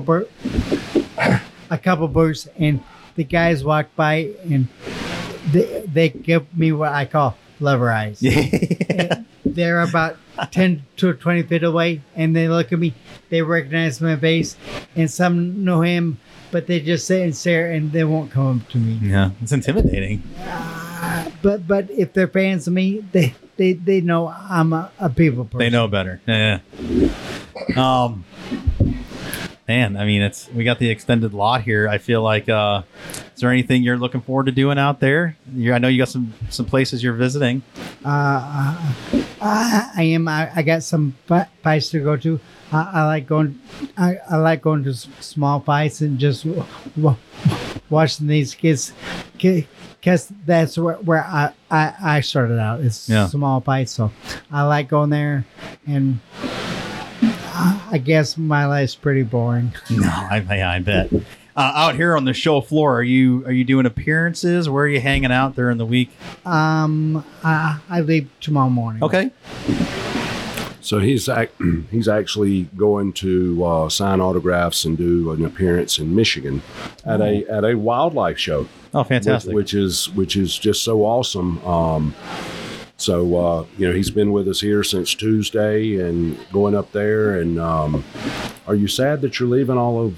I mean, there's 65,000 wonderful, loving turkey nuts here that you're leaving. I tell you what, I'm gonna do a big comparison. See who's nicer, because these people were absolutely awesome this week. That's good to hear. And I've been to SHOT Show, NRA Show, and every other hunting show. These are the nicest people I've ever encountered. It's salt of the earth. Yes. And that's saying something. Yep. In a very good way. These are your people. You're their people. Yeah. So. Well, look, guys, I appreciate you coming in and making the time like you always do. I'm looking forward to May. We're gonna raise some needed dollars. We're gonna leave a legacy with some little kid and just have a nice time in the Northeast. And continued success, safe travels, and thanks for being a great ambassador for your new sport. Sounds good. We love having you. I'm glad to be. I'm no ambassador, but I'm glad to be in that position. If you say I am. Yeah, you are. Yeah. Awesome. Thank you guys so much. I appreciate you. Thank you, Fred. Right. We're blessed to be here, and if nobody's told you I love you today, we do. I always appreciate it. Thank you.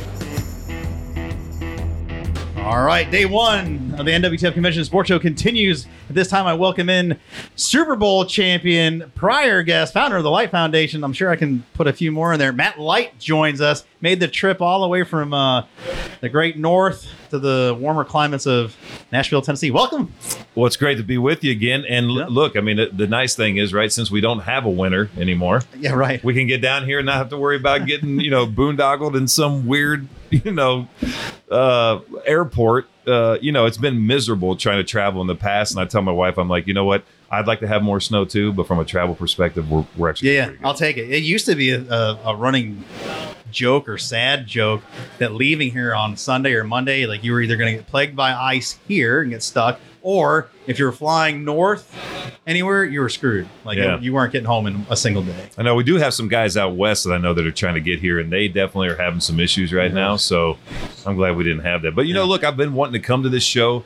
I've talked to you about this show. I've talked to so many people that kind of been in my network, and they're like, "Hey, look, man, SHOT Show's great, but NWTF is the best show there is." And I'm a rookie.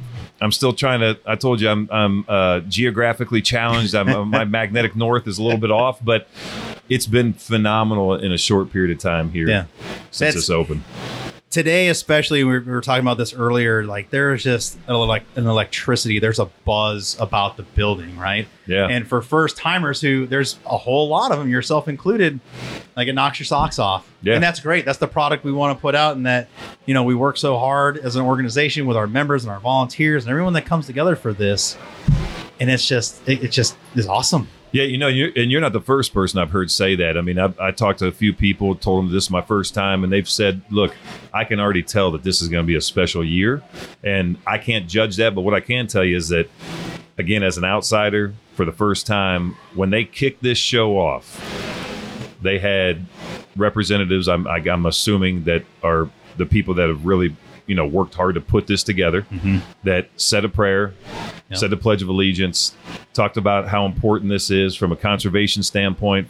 But what that tells you is you have really good people, right? The products can be great. You can go to a lot of shows. I've been to some fantastic ones. You can go to your homegrown sportsman show in your backyard.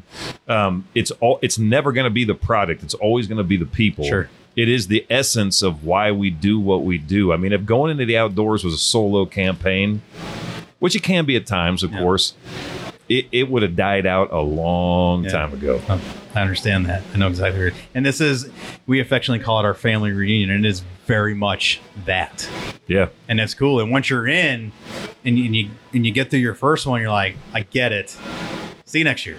Yeah. And the year after that, and it perpetuates. And then, just all the networking that goes on, and it's just the catching up of industry folks that for whatever the motivations are. It's just it's reinvigorating. You become inspired again, and it's a great way, and it's well positioned right ahead of seasons opening up here towards the end of the month. Next month, and then we're off and running again. Yeah, we're back. We own the spring, and that's what's really cool about our organization, as juxtaposed to the other big game organizations, is everyone's kind of fighting over the fall, but here we are. It's ours, and we plant that flag for sure. Well, look, you got a lot of celebrities in any field, any industry, and one of the things that I thought was also unique is last night we're hanging out by the Falls Bar, and you can go to some, again, not to look, all these shows are great, all these things do a lot of good for what we all enjoy, but you can go to some of these other shows, and it's almost like what happens in the sports world, right? Like you have to have a special ticket to get the behind the scenes, to go backstage at a concert, or to have a meet and greet with a sports figure. And what I thought was really great is that, and look, I look at these guys as legends. I'm kind of like the kid wanting to get his card signed, right? Because I get to see a guy that I hadn't seen in a long time, and Mark Drury. Everybody knows what he and his family, his brother, his kids, what they represent in the sport. To be able to sit there and talk to him, he's just sitting there. He's like anybody else, having a drink with a couple of guys, telling some old war stories about chasing birds back in the 70s, whatever it is, right? And you get to see that. And I think, again, those are the things that I'll take home for me. I get to run into a coon dog and a Mark Drury. I get to see Ernie Calandrelli, one of my most favorite, the guy that taught me pretty much everything from a baseline perspective about being in the outdoors, chasing gobblers. There's just so many people that I've gotten to meet that are legends in this field. Got to meet Toxie. You come here, and it's not pretentious. It's just good old boys doing what they love. Everyone's accessible, and that's what's great about it. And then to an extent, I think they pride themselves on the accessibility. Toxie wants to be out there. Yeah. I mean, look at that booth, that space specifically this morning. I don't know if you heard about it or if you saw it earlier this morning. Oh, I was there. I mean, just for the Fox Fest, and that was incredible. What buzz, what excitement! It's like, holy smokes, this is amazing. And that family specifically, and great partners of ours in Mossy Oak, but they mean it. It's not pretentious, like you said. It's not a put on. Like those boys, the Hayes brothers, are taking this thing into the next level. As we, as an organization, celebrate 50 years, and we're looking forward to the next 50 years. What does that look like for us, for our turkey hunting community and conservation? And then you got guys like that, those young guys, just grabbing it by the horns and just changing, and it's exciting. Well, listen, and you're talking legends, right? And I can't, and when you're down here, it's fun to watch legend see legend, and it's like I had an opportunity, again, through this awesome network of people that are, very good at what they do in this industry.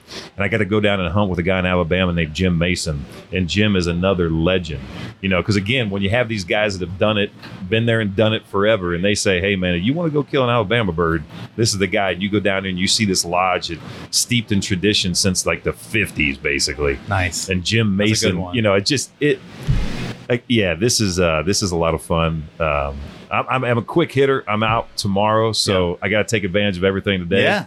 And listen, good to be with you too, because I I don't get to see a lot of what other people do, right? Like I think there's, when you're a doer, right? When you're involved with a whole bunch of things, and there's so many people. Look, I'm not unique in this respect, and there's people that do a lot better. But you're so focused. We're so focused on what we do through the Light Foundation and our programming. Sometimes it's hard to see the great things that other people do for what they really are. Yeah. So hats off to what you bring to. Not just the outdoor side of it, but a sport that is lifelong. Like I could not do what I used to do for very long. Right. But this one's for life. For life. Yep, I'm with you 100%. And if that changes, it's gonna suck. Yeah, because I just like it's the. We were joking earlier. It's like, how many times can you hear a turkey gobble and still have that same reaction? I hope every time. I don't want it to flatten. You read Tom Kelly's book every spring. Once that stops, then I hang my vest up. Why now? Yeah. And that's what keeps us coming back. And again, for the first timers, the kids, we're going to do it in Rhode Island. I'm excited with you guys. We're going to get a contingency of volunteers. I get to be there this year because I'm not traveling earlier. Good so deal. I'm super stoked to help however I can. And if I'm lucky enough to be on a mentored hunt with a kid and see that reaction once again, it's just great. Yeah. What's going on with you guys, and what's happening this year for Light Foundation? Well, listen, we got there's high expectations last year, and again, this isn't the priority. It's not the main focus, but I will say that we, in about 2.5 hours, were tagged out you guys did with well. the kids. And, that's a little bit of weight on this year to try to mimic that. But, look, I think the best thing is that as we ended last year, before we talk about kind of what the opportunity is this year, we had all these kids sitting around the table at our lodge, and they're telling their stories one by one. Yeah. And the guides are backing it up. And of course, the bird's always bigger, and the shot was farther, and the calling was better. But just to see these kids come alive, and they're not all storytellers, and they don't have to be, right? But they get to share that experience, something that may have been completely foreign to them, before they had that opportunity, mm-hmm. and they got to do it with their peers, right? And people that they, in most cases, they had never met before, and so. That's what our program is really designed to do. I want to use the hook of the great outdoors, something that, I grew up with, that I was fortunate to have. And I want to not just introduce it to these kids, but I want to use it as a way to enforce the things that make the sport so great. And those are, being responsible, being ethical, being accountable, and hopefully being leaders in what they do. Yeah. And that's the real essence of what the Light Foundation represents. We call it the Light Foundation's Leadership Academy. In that umbrella, we have youth hunts. We have in Ohio and Rhode Island. We have other camps that we run that are, in some cases, 4-year programs. Right. We do have some football, but again, it's not about football. Right. It's not about killing the bird. It's not about, just showing up. It's really those life skills, those leadership qualities that they get to see through the mentors, mm-hmm. The guides, the chaperones, the other kids that are in the program. I mean, that's at the heart of what we do. So in Rhode Island specifically, we'll have the ability to take 10 youth into the great outdoors over a weekend. But when they come back, they're going to get mentored through, like last year, they get to see how to clean a bird. They get to see how to make a wing bone call. Right, they got all these things, but then we have other topics too about what does it really mean to be a leader, and what is conservation through your eyes, and also, some of our essay topics cover things like, do you is bullying a problem, right? And if it is, how do you deal with it? Sure. And do you know anybody that's ever been through it, right? And it's just things that are designed to get these kids to think a little bit. Critical thinking is a lost art, it seems, and it's not, at least in the public education system, focused on. Yeah. So what I love about your organization is that leadership component and the focus on that, whether directly or indirectly, through the activities that you provide and the opportunities you provide the kids and give them the opportunity to step in front and do exactly that. And that peer-to-peer counseling, that peer-to-peer leadership example is so much more valuable than having someone of your stature or some other kind of professional adult, you need to do this, and this because of my life experience. You have your life experience. We're giving you some tools. Now apply them, think critically, and get there. Cuz was in here, Cuz Strickland, we were talking about his grandson, Cranky, who's a little internet sensation, runs this trap line, and talking about how his peers see that. And he's like, man, it's great. He's a peer-to-peer counselor. His buddies latch on because he's doing it and he's very confident in his skin about it. He doesn't make excuses. He doesn't qualify it. He just does it. Yeah. And now other little kids are wanting to go set raccoon traps in That's Mississippi. I was like, yes. Way to go, Crankster. Yep. So, and you guys are doing that too. And it's just, we talked the last time we talked, I said, how long I wanted to help however we could as an organization, me personally be involved, because you guys you're doing it right. So congratulations again. And certainly looking forward to spring in Rhode Island. I'm glad I'm going to be great. around. It's going to be great. But look, I getting some great reports too, by the way. Last year I heard from a lot of guys, especially guys down south, man, we haven't heard a bird gobble. We haven't seen anything. We've been pretty fortunate again. The weather, has been probably a big part of that. But in the Northeast, it seems like if the early sightings and what I'm hearing from the guys that I know that are out there a little bit more than I am right now is that we're gonna have a heck of a season. They're coming on strong. They literally came out of the woodwork in New Hampshire. And we talked about this. You got space near where I live. Yeah. In the last week, all of a sudden they just started showing up again. Like, oh, here we go. And we had no snowpack in the southern part of the state, right? At all. So there was food. There wasn't ice. I mean, it's been a pretty chill winter for them in our region, which thank God. We'll take it. And you talk about coming out of the woodwork. And I've been sharing this story a little bit.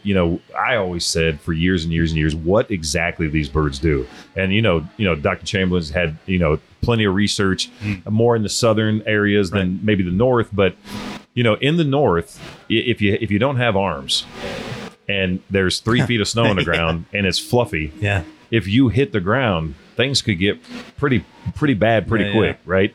And so I always thought, what do these things do? And it wasn't until about 3 or 4 years ago, I had a buddy of mine up in Maine. It was really rough winter. And I said, and I think he had heard me say this to somebody else, and he goes, I'll tell you what to do. And I'm like, oh, here we go. Like, I kind of thought he was just messing with me. And he said, I watched a flock of birds, about 20 deep. They didn't leave one tree for 2 weeks. That's exactly right. And I said, and you think that way, like that must be what they do, fly from branch. He goes, no.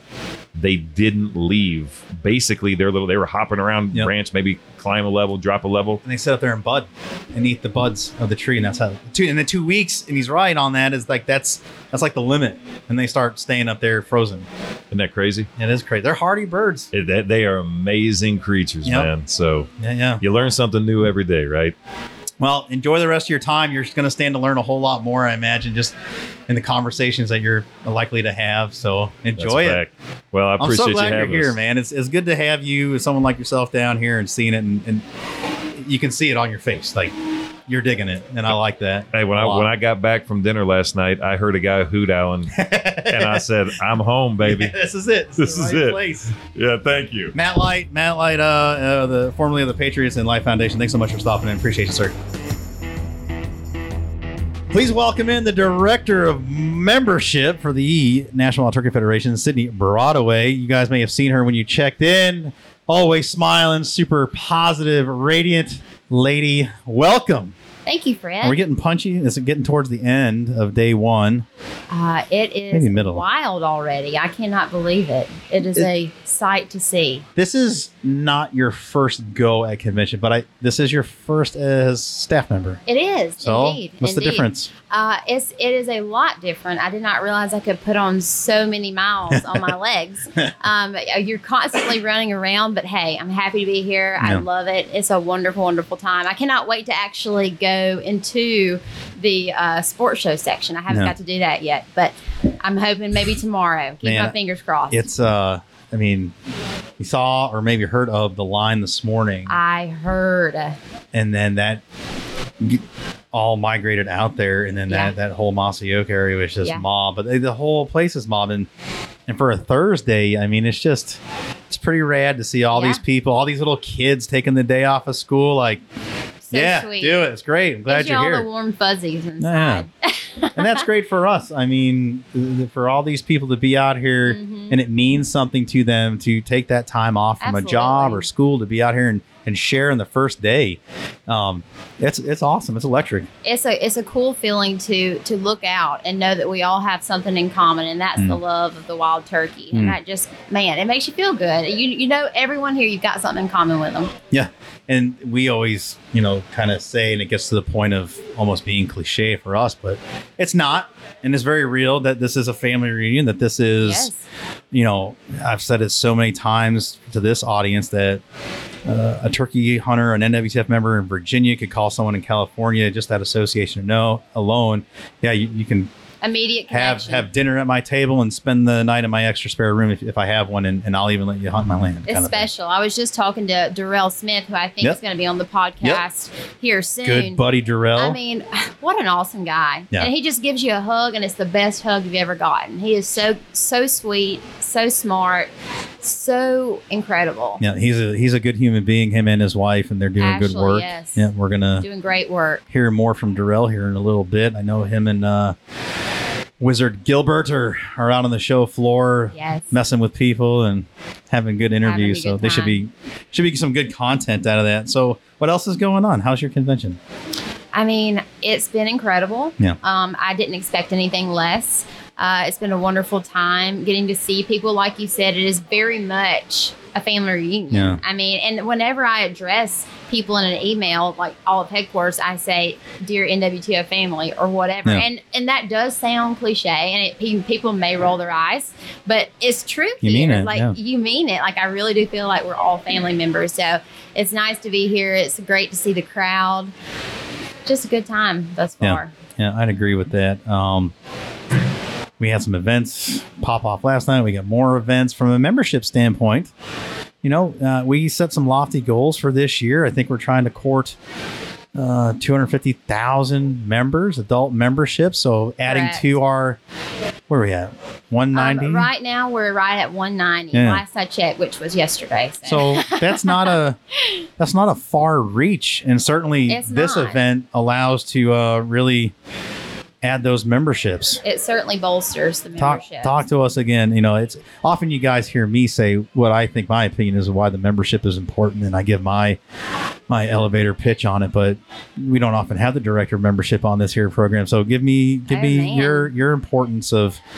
It doesn't have to be a company line. Give me the Sidney Broadway. I mean, you've worked for the Sheep Foundation. You've been in the industry. So, why is that membership so important that we ask people to become a member before they hit the show floor?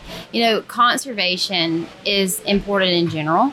But our members, without members, we wouldn't exist. I mean, you think about it like that. It's so important to have a strong membership base. Without that, bad things happen. Yeah. Could potentially be detrimental to the turkey. So it's important to have those memberships. It's important to support. And if you love to hunt turkeys, if you love turkeys in general, you should be a member of the National Wild Turkey Federation. It's a boggling stat we often allude to is the 3.1 million licensed turkey hunters. Now, I often qualify that saying, well, some states you automatically get a turkey tag, so is it a true 3.1 million? You can always you can only go with the data you're given, right? So we assume there's 3.1 roughly million licensed turkey hunters annually. Correct. My question is always like, why are we not a 3 million member strong NWTF? Exactly. And I'm glad that you brought that up.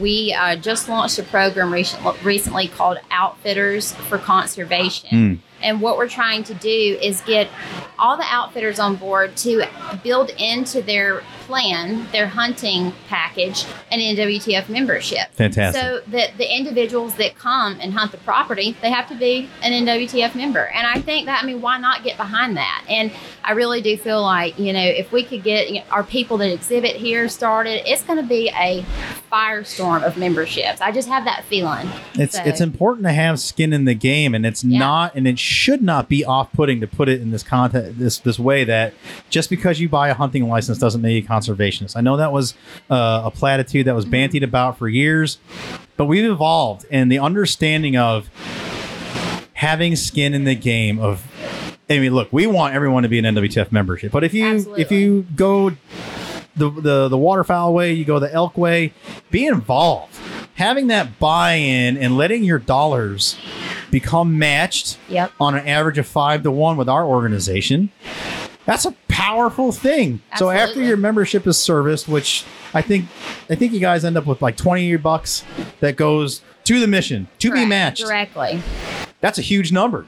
It's huge. 86 cents of every dollar raised goes right back to conservation. It's really awesome, and to have that, even if it's just a we got some scaffolding moving by. Hi. Sorry, folks. I can hear all of it. Thanks. Yeah. It's okay. That's all good. That's the fun of that's the show. It's part of it. Putting your dollars to work. So you, again, even if you're just a passive annual member, you don't go to a banquet, at least you're doing something a little bit more than the average person to put back into the resource that needs it, quite frankly, because state agencies can't do it alone. No, they cannot. They don't have the resources, they don't have the bandwidth, they don't have the budgets. I mean, it takes organizations like this, membership communities like this, to keep it going and for people to care, right? Absolutely. 190,000 voices. That's pretty powerful to very powerful legislators in Washington, D.C. and local governing bodies. Those 190,000 people are 190,000 votes potentially. Absolutely. Like if I was a politician running in the next election, I want to know what those 190,000 people think. You would. Just a guy with a microphone, though. You're very special, bro. Don't sell yourself short. I say that, but I mean it, and I mean every bit of it. That's what's powerful about our membership and why it's important to get that number up. Yeah. Because the more we can the more we are represented, the people that are making laws, that will make policy, that will institute all these good ideas or potentially bad ideas, need to answer to that 250,000 people. Yeah. Would be really great, with our 50th year to hit that number. Man. I think we're going to do it. I have that feeling. Yeah. I have that feeling in my gut that we're going to hit it. And when we do, it's going to be a celebration at headquarters. Yeah, it was, COVID, we've talked about it. It hit everybody, but for us, and we're talking about us, our story. That's what we're telling here. It hit us hard. Very hard. And I think, I don't want to misquote it, but I feel like when I came in as a RD in very early 2015, I feel like we were playing in that ballpark with membership. It was absolutely. It was right at 226,000 adult members. So that wasn't like an oddity. It wasn't like this major goal. Right. Like that was the standard. That's where we played. And if you could add more to that, great. But just having the rug ripped from under you in so many ways, it's tough. And to bounce back seemingly in a year and a half, roughly. Yeah. You're doing a good job. Thank you, Fred. Thank you. I appreciate it. I've got a great team. Yeah, you do have a good team. Got a great team. I've got people that are a lot smarter than me on my team, and that's what you need. You need a lot of people out there to get to help you, and I've got the best team out there. A good leader recognizes that you shouldn't be the smartest person 100%. To be the know-it-all in the room. You build a team with the talent you can recruit, and you try to recruit the most talented people, so they're gonna know more than you. Absolutely. So if you build that team, you're gonna just kick major ass, and that's the point. That's what we want to do. You nailed it. But yeah, tomorrow, one thing I am doing tomorrow is I'm going to walk around the show floor and I'm going to hand out the flyers about the Outfitters for Conservation. Yeah, it's awesome. And I think that's, to have that one-on-one, conversation with the people. And I think that they'll get on board. I really do. And there's some perks behind it. They get 10% off of advertising, which is, pretty it's a big good. deal. That's a big deal. That's a hell of a lot more than $35. Exactly. So they get a little discount, and there are perks to, helping the program out. And I do think it's going to flourish. I'm not an outfitter, so it's easy for me to sit here and wax intellectual, I guess, about something I'm not intimate with. But I would say, having utilized services, that there is some overhead built in. Yeah. And it is in their interest for their business, their livelihood, to ensure that if you're a turkey guide there's flipping turkeys on the ground, so your people can come in and hunt them. So yeah, I would say a $35 ask per hunter. That's a pretty good arrangement. I think it actually speaks volumes to the outfitter too. I feel like the people that come to hunt, I feel like that says a lot. That hey, they're interested in conservation, they're interested in the NWTF, they want to support us, and you should support them. And I think it's going to be a nice little. That's a nice coupling of professionals there, and you know that's good news. And I suspect with everyone being in a good mood, you'll have a pretty easy sales job tomorrow. It's going to be easy. I can tell because everyone's happy, everyone's excited to be here. So we're going to make it happen. I hope to get everybody signed up. That's my goal. A lofty goal, but I'm going to try to do it. Do you mean, I don't mean to put you on the spot. How many outfitters do we have out there? I don't know how many. No, there's a lot. I printed off 200 flyers. So Holy smokes. I hope there's that many here. We're over 500 500 exhibitors. Yeah, there's over 500, so I feel pretty confident that's about right. There's always a good chunk. There's always a good chunk of outfitters that come. Mm-hmm. This is a great crowd. This is a spending crowd. It's a fantastic consumer sports show, and there are people here looking to invest their dollars into an experience once in a lifetime, maybe a repeat experience. So if you're an outfitter and you're hearing this and you've thought about joining our show, like, this is the place to be. It's a great start. Yeah. It's a great start. And then getting involved with our membership, got to be one of the most passionate bases in the country. 100%. As soon as you fly our banner, man, they're all about you. They are. And they want to prop you up and help you and put you out on their audiences for whatever their social is worth. And, just like, you got a good bakery or a good butcher in your town, mm-hmm. and they can spend thousands of dollars on advertising, but it's that word of mouth that gets the customers there. And same thing here. The word of mouth of the NWTF community is very powerful. It's a powerful one. Gives me all the feels, gives me the chills. I just love it. I love my job. I'm happy to be here. I feel like this is 100% the pinnacle of my career. Like, I'm so proud to serve such a wonderful organization and work with such amazing people. I see my boyfriend Lee standing over there. I tell him all the time how lucky I am to be here at this role. And it just, it makes me tear up. I'm really happy to be here. I maintain the same kind of idea. Like, mm-hmm. You got to pinch yourself every once. So you can get caught in the malaise of day-to-day operations, but at the end of it, you look back with some perspective. You're like, there's 150 of us roughly that get the privilege to call this our career. Yeah. It's pretty cool. I'm pretty lucky, Fred. I have no doubt. It's like, holy smokes. Yeah. You look back on a long career or a shorter career, but either way, we're here and damn proud to be part of this team and support what you guys are doing with your team. And you got the good work and this crowd out here, as we're watching them walk by, they don't know it, but they stand ready to support what you're doing because they're here. And that communicates that. It sure does. What anything you're looking specifically for while you're here? Any new gear for your adventures down south, or are you looking to see anybody or an event? Well, I'm always gearing up for turkey season. I'm hoping get my Osceola. Last year I got one, but I got to get another one, of course. Mm-hmm. But yeah, I'm excited. I went by Mossy Oak earlier, stopped by their booth. I really want that fox vest, but I don't think everyone else. I'm going to get it. I don't think I'm going to get it because you got to be in line tonight at 7 o'clock. One gentleman drove all the way down from South Carolina and got in line at 7 o'clock, and he was the first one that got the vest. He's like a celebrity. Everybody's talking about him. Yep. But I'm always up to check out new calls and fill up my vest and excited. Jason Burkhalter and I, right after the rendezvous, hit on that note. It's with COVID and all that foolishness that it was, the supply chain interruption that was, we're coming out of it. And that's very evident by all the new product that's out there. Mm-hmm. Mossy Oak's a great example of that. 100%. And this crowd is hungry for it. I am. So I certainly join you in not wishing to get out there and, do a quick lap or two and see what's there. So excited. My wife appreciates the fact that I'm stuck in one spot. Shouldn't have to go looking for you all the time. Yeah, that's right. Well, and I'm not spending any money on extra.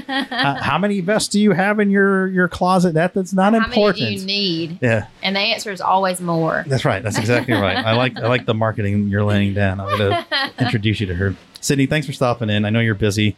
Get those steps in. I will. I'm going to keep stepping. Got my boots on, ready to rock. Very good. Sydney Broadway, everybody. Your NWTF membership director. Thanks so much for stopping in. Thank you. All right, this train keeps rolling on. Welcome in, please, everybody, to the NWTF Turkey Call All Access podcast booth here at the Convention and Sports Show. Bo Brooks. What's going on, man? Bro, so happy to have you. How's the day been treating you? Dude, this has been one of the busiest Thursdays I've ever seen. For real. No, it's been absolutely incredible. It's every guest, that's what we've kind of led with. It's just this, holy smokes, what's happening? It's overwhelming. Yeah. I mean, I love it. It's everybody here under one roof loving the same thing. Yeah. The wild turkey. Yeah. It's fantastic. The energy's up. Everyone's spirits are up. Everyone's got smiles. The body language of the everyone's just putting on the miles, but everyone's happy about it. Yep. It's just really nice to have everybody just be in a good mood, and especially for a Thursday. So many kids, parents taking the day off, the kids taking the day off. It's fantastic. They're hungry for it. They are. They're hungry for it, and you can just tell it. I mean, everybody looks forward to it. I mean, golly, they did that vest today. People are in there at like 2 a.m. I heard people were there last night. 6 p.m. was the first guy. He got number one. Man, I'll tell you, I understand that, though. That's how I do my hunting. I sleep in my truck or I sleep on the side of the road. Yeah. Got to do what you got to do. Small sacrifice for glory. And that dude is, he's right now, he's a local icon for, sucking it up. One too, didn't he? Yeah, he got, I don't know what that number vest, but he got that number one ticket. So he was guaranteed in there. That's incredible. There was a pile of them out here. Yeah, man. So you were likely on the floor or making your way around if you weren't at the rendezvous, right? No, I wasn't. Nope. So at the end of that talk we did on the stage with Helen Cho and Jason Hart and the Hayes brothers are supposed to be there, but obviously they had things going on. Yeah. We introduced officially, I guess, our Storytellers Network, and got to let the crowd know about Bo Brooks in official capacity, working with us to tell the NWTF story, but not from our mouth, from you. Yep. You don't get a corporate lead in. You're not getting the corporate Kool-Aid. Yep. And I think that's important for people to know. It's not an influencer program. This isn't the standard stuff you see, bought and paid for, hacks. Yep. Just parroting stuff that somebody in the office is giving them. Yep. The idea behind our program, and as the audience will know, we talked about this earlier with co-CEO Jason Burkhalter. The program works because you want to be here.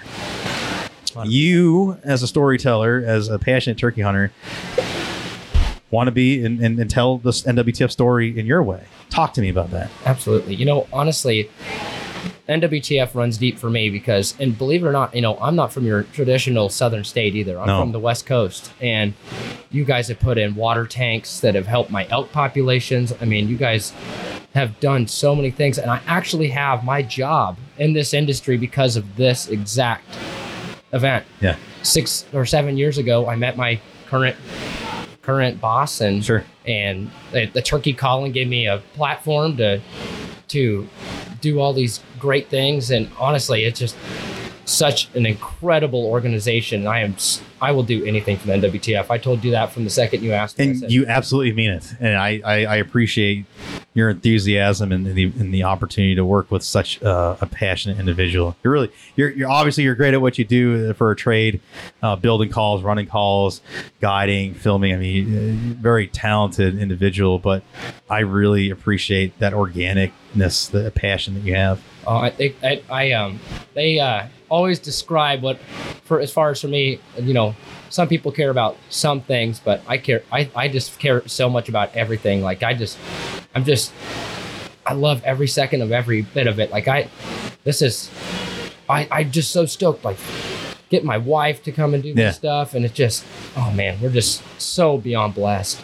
Talk about your area of the country, and we don't really hear about people from the West Coast. Yeah, what's turkey hunting like there? Most don't ever get there. So what I attribute it to, it's a lot more like elk hunting than you would think. We're putting on the miles. You're walking up and down mountains. Our turkeys are migratory, so they stay in the bottom, and there'll be 300-400 birds per flock. Mm-hmm. And then as the spring goes on, they move out.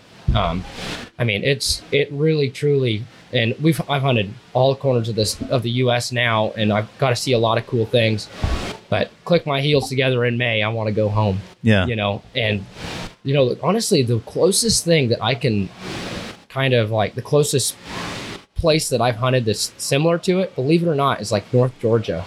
Really? North Georgia with those like big, the Appalachian mountains there. Yep. It's just using your king of the hill, using the ridges, it's contour of the land, and the only difference is I just got to throw in a pile of ponderosa pine trees and a bunch of elk, and it'd be just exactly like right. From. Yeah. So what part of the state then? So the east side is flat, right? If I remember my geography.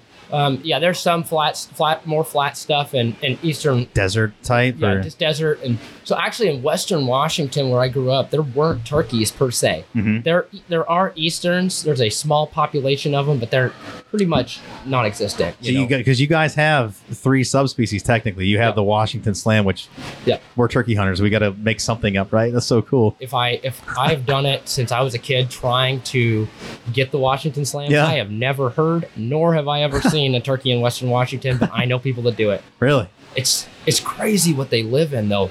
We get 70 inches of rain here. You have rainforest, legit rainforest. It's a rainforest, and their only way that they could walk around, I promise you, is on those logging roads. Mm-hmm. And I've seen turkey tracks, but I have never seen one. And I hear about it here and there. The guy elk cut, he's like, "Oh, I saw Tom up on the power line road." I'm like, "Are you kidding me?"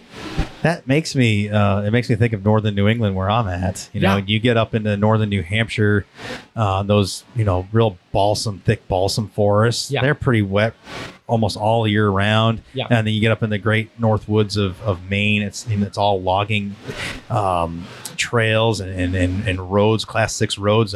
There's thousands and thousands of miles up there, and you need the same thing. You get in those real tight balsam forests. Like, how the hell can a bird make a living in here? Never mind move through it. And sure enough, they come right through it. They figure it out. It's really interesting, and I that's actually one part of the country that I still haven't got to get up to, and I want to so bad. Yeah, we'll fix that. That's easy.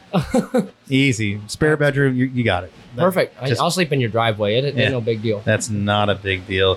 What are you excited about for convention this year? I mean, obviously you got your line of calls and products, but anything else got you particularly fired up? I'm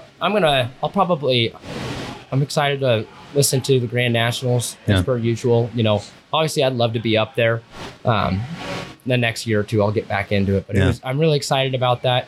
My biggest thing, man, is I get to see all the people that I've seen through the years, and it's like a family here. We come together and we all are celebrating what we love. Yeah. And so that to me that's my all-time favorite part of this whole thing. And obviously you can't ask for a cooler crowd than this. It's fantastic, and it's only going to get richer.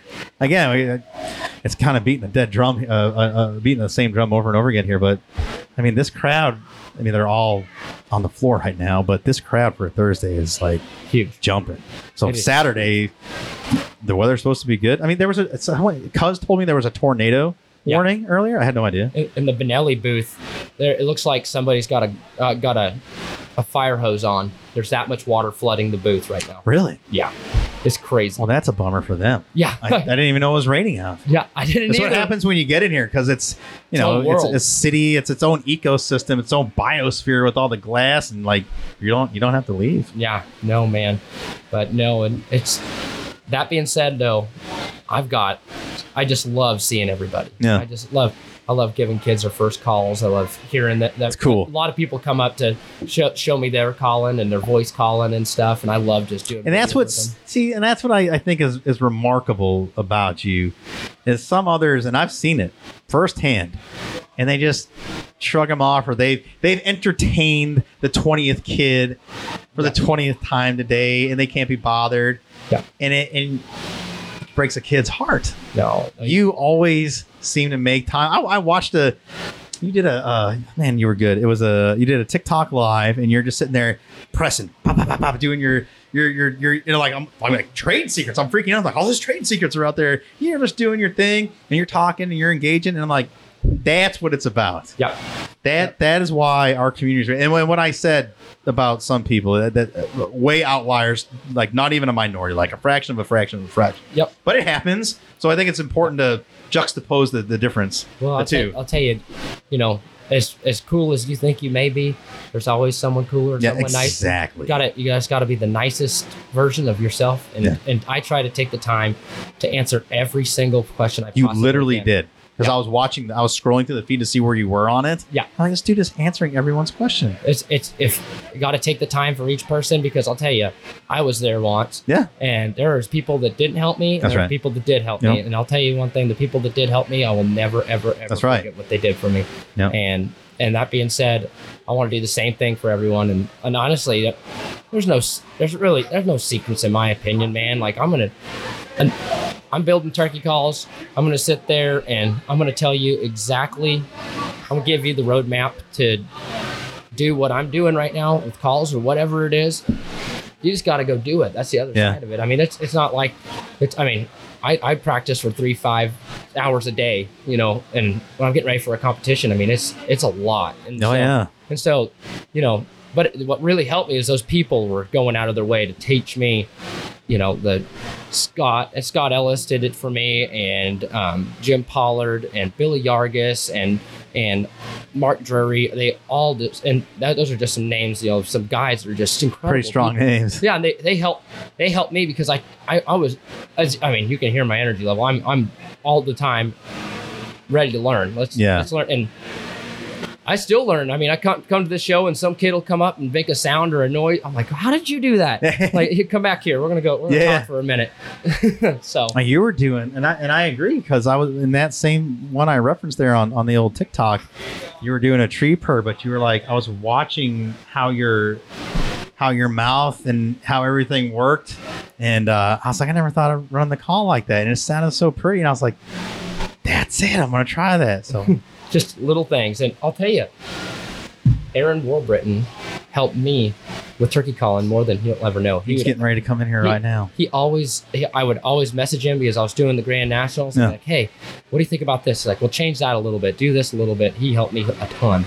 So that's awesome, man. Yep. It's crazy how life happens and changes, and how this whole community brings everyone together. Yeah, it's special, and it's not overstated, and that's why we want so many people to be a part of it. Yep. Yep. Yeah, because it just feels good. I mean, you get one shot at life on this planet.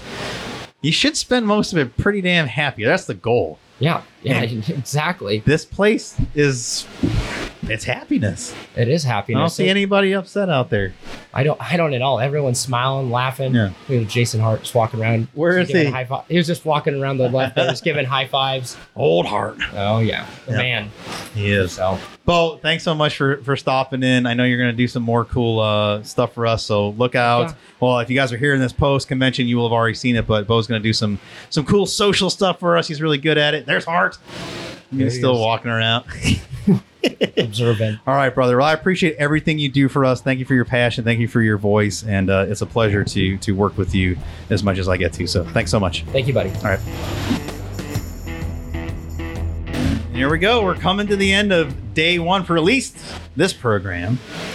We welcome in Aaron Warbriton of the Hunting Public. I think you're ready to go in the woods now. Pretty much. For the listening audience, he is wearing is this a new product? New vest? Yeah. Is it the M2, whose vest? Is this your vest? Yep. Tethered and THP M2 turkey vest, mobile modular turkey vest. So. All right. So now I got to check you out. Tell me about your vest. Yeah, man. It's brand new. It's been in the works for a couple of years. The guys at Tethered that made tree saddles now for a while. Mm-hmm. We got with them, and they were asking us about making a vest. We've worn all kinds of them over the years, and we liked a lot of different ones that we wore, but we'd never found some that really suited us perfect, that we could use and that we could all kind of make our own. Yeah. Because as you know, with our group, we got a lot of different personalities in the group, and everybody wants to use something a little different than the next guy. Sure. So we're like, well, let's make it modular and more like the upland vest as far as the fit goes, so that it really rides with you in the woods and has a very comfortable fit. It doesn't shake around on your back or anything like that. So yeah, wore a prototype last spring, gave him a bunch of feedback, and Carl basically put all this together from Tethered, and here it is. So for a traveling turkey hunter, that's certainly advantageous, because I mean, if you can take stuff on and off, or it packs easier. I mean, there's nothing worse than planning a turkey hunt flying if you're not driving. I know you guys do a lot of driving, but if you're packing for aircraft, it's pretty arduous with all your, never mind the guns and the boots, but like your turkey vest, should you choose to roll with one, takes up so much space. Yeah. And it gets heavy, right? So there's baggage fees. So if you can tone that sucker down or just make it for a more kind of, like a lack of a better term, running gun type situation. Yep. I've done that. People, like, I was just joking earlier with a guest, my wife, making fun of me. Why you got so many vests? You need another turkey vest? Well, yes.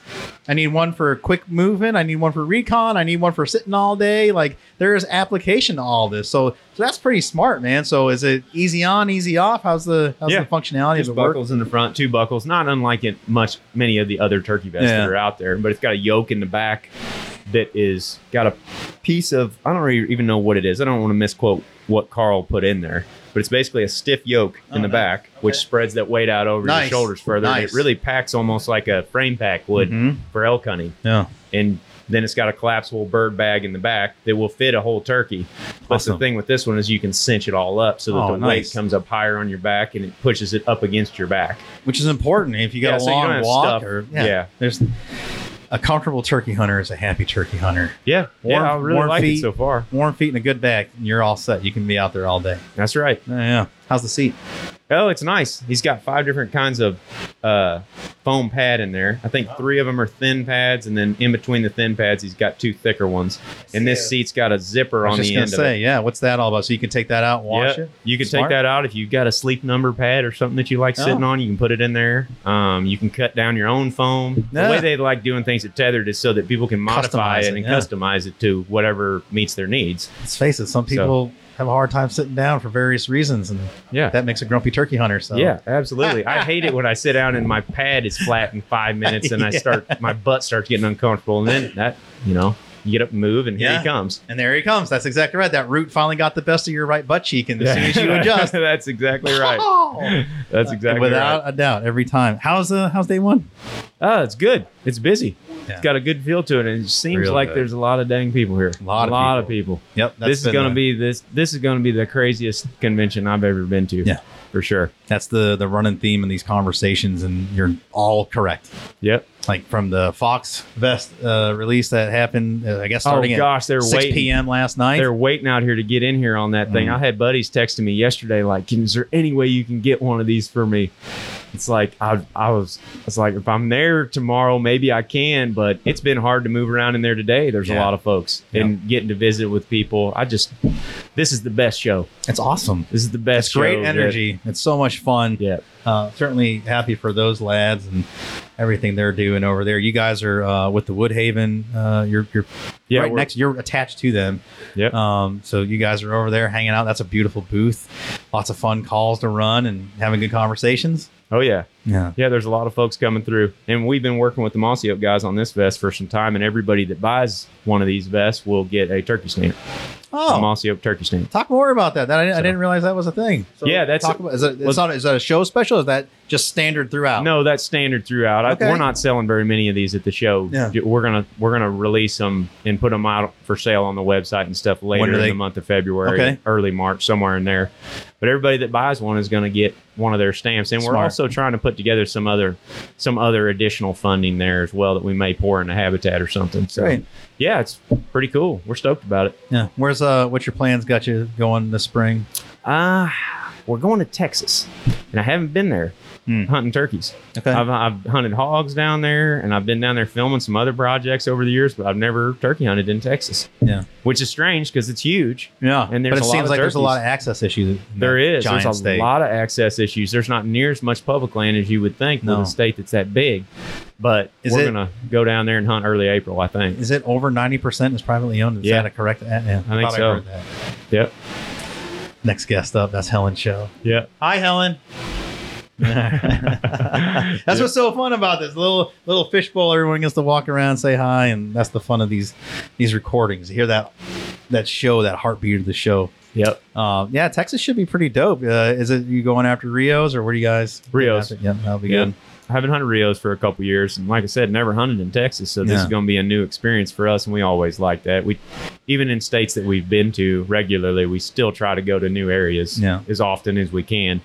You know, even if there's fewer turkeys in those particular areas, it's just the challenge of seeing new country and figuring new stuff out is pretty rewarding. And we like to try to teach people as much as we can, and it seems like you can teach them. The more you fail, the more you can teach them. Exactly right. Mistakes along the way and stuff. So that's kind of the goal, I guess. It's a good point you made there about, even if you've been there before, trying something different or going a little somewhere different. Because I got into a conversation with a buddy.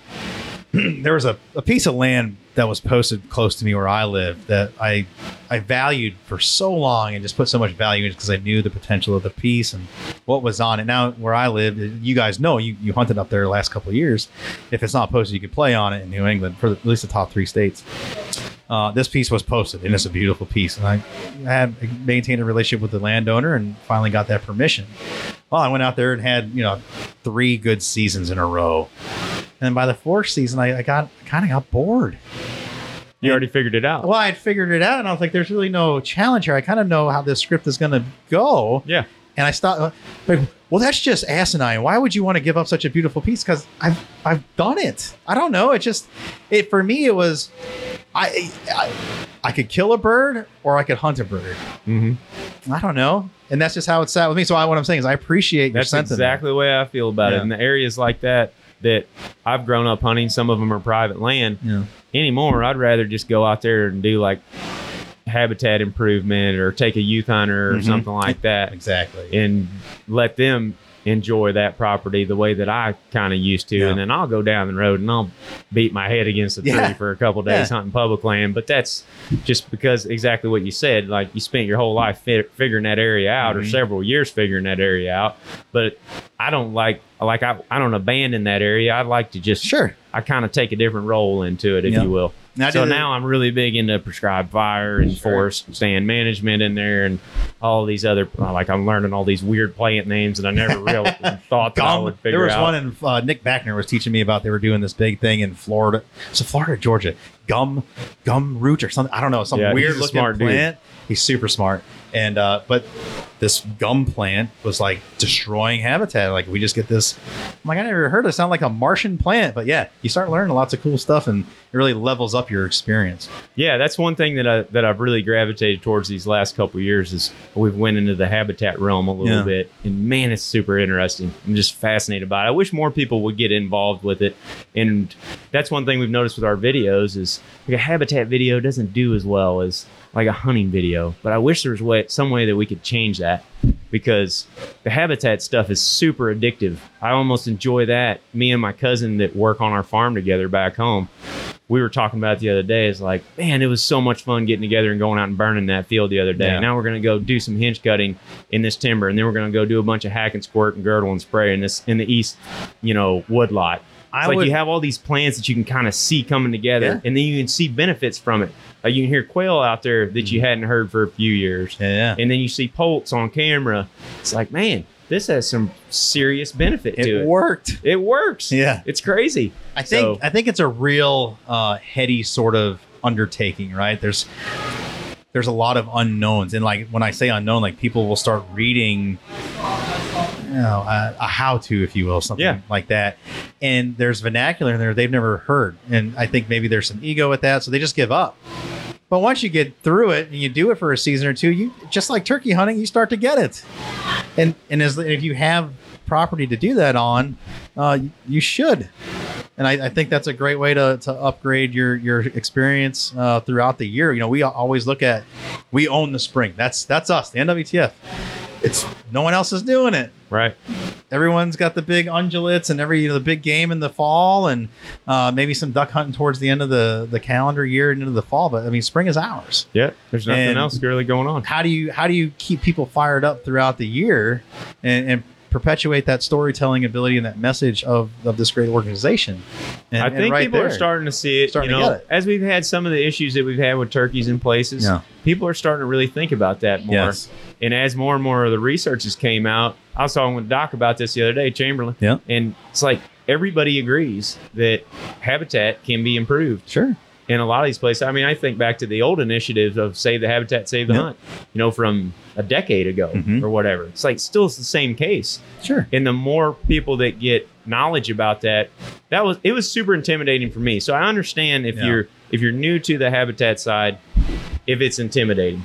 But after I, learned a little bit about it, I realized, holy cow, you just need a few $100 worth of tools and you can do a lot for turkeys. Yeah. A lot. Awesome. In a short period of time. So yeah. I'm pretty stoked. And then about like you even said, like the residual effects on the other game species and non-game species alike. Oh yeah. Quail, you got native plants that are coming back in there that you haven't seen for 25 years. It's really cool. Yeah. It's really very cool. And then you tell that story about what it means to be a conservationist to the non-hunting public. Yeah. Pun intended.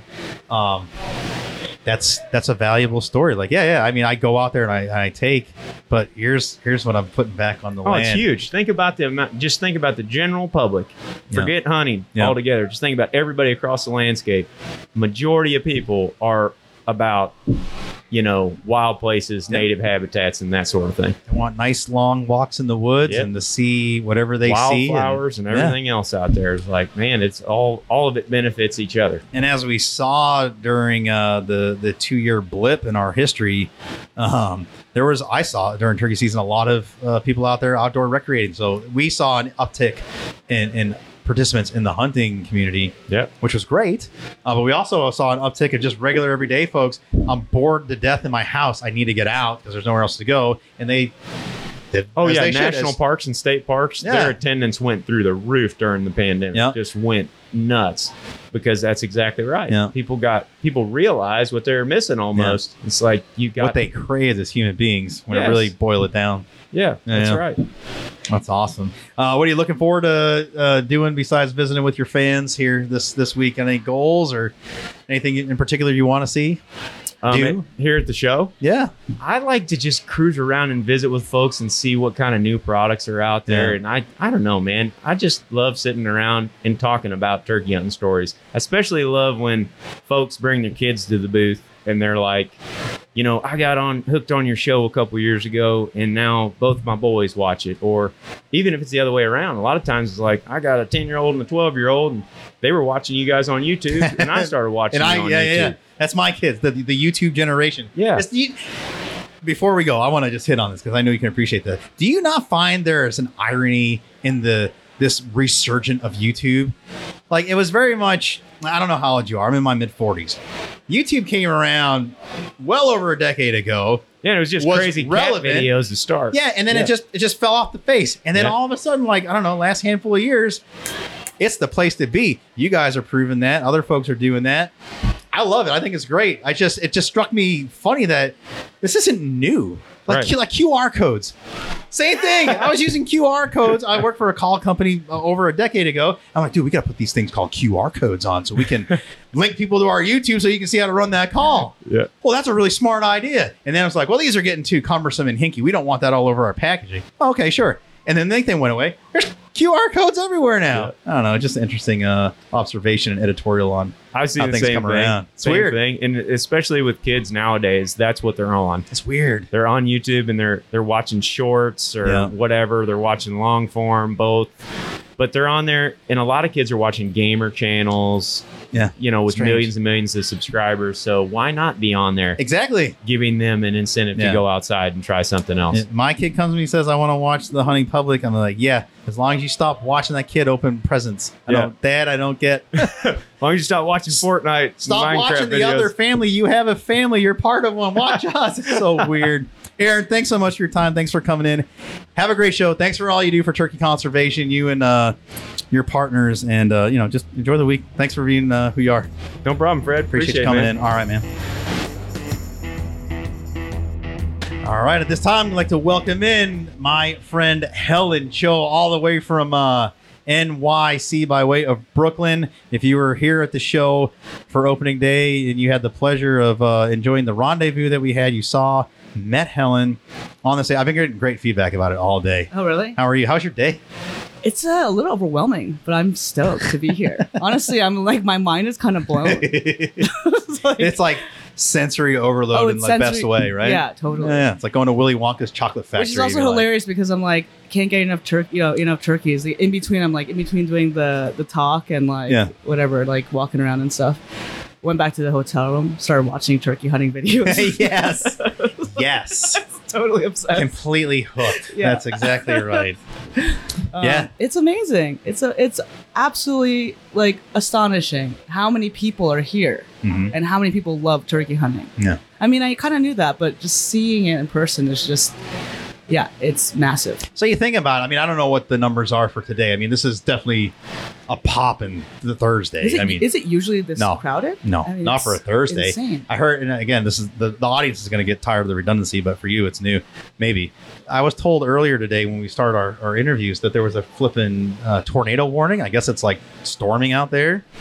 So, and to that can't end, tell really. No, there's like all these people. Kids took the day off school. Everyone's walking around, so it's great. That's right. It's school day. But, it's amazing, and we're in this like kind of greenhouse deal. Yeah, it's. Do you remember when I was a kid? It was the biosphere. It was out in Arizona. Like these people were going to commit to live out there for 2 years. I don't know whatever happened. That would be super cool to cover. It's probably like Chernobyl. I think it's abandoned now. Yeah, is it? I think it's abandoned now. I feel like I've seen photos of that. I wonder what that's like. If there's not a hole in the biosphere, what is that ecosystem like? I want to go into that. Let's go right now. What kind of turkeys are in there? Yeah, exactly. Are there turkeys in there? Yes. How was your day? I feel like you've been running around and like you've been doing so many podcasts. By the way, that lineup is insane. It was a good lineup. Aaron, who I haven't met, but I've seen his videos and stuff too. We got a good lineup for the 3 days. I'm very pleased with.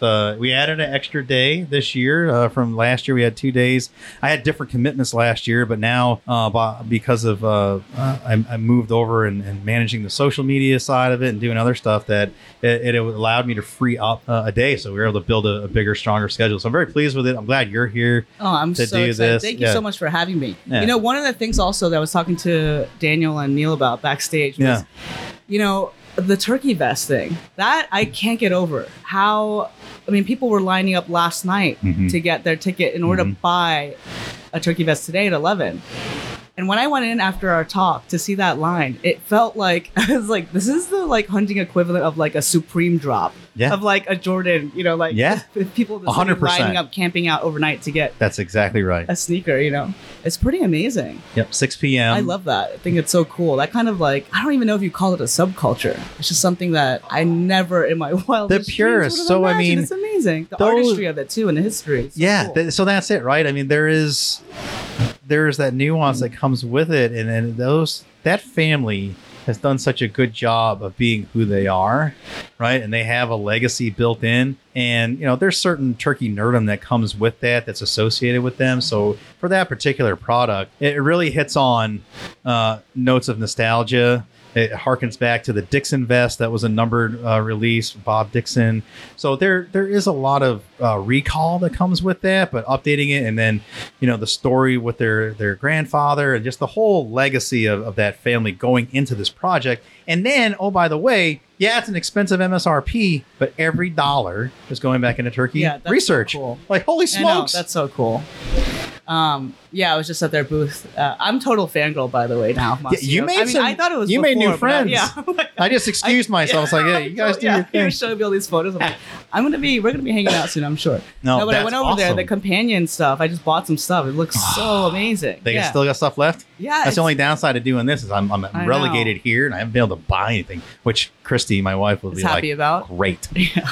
Last thing your closet needs is more stuff. No, seriously, like John and my boyfriend and I had to be like, let's get out of here. Like this is insane. I'm gonna buy everything in this. That's awesome. Floor.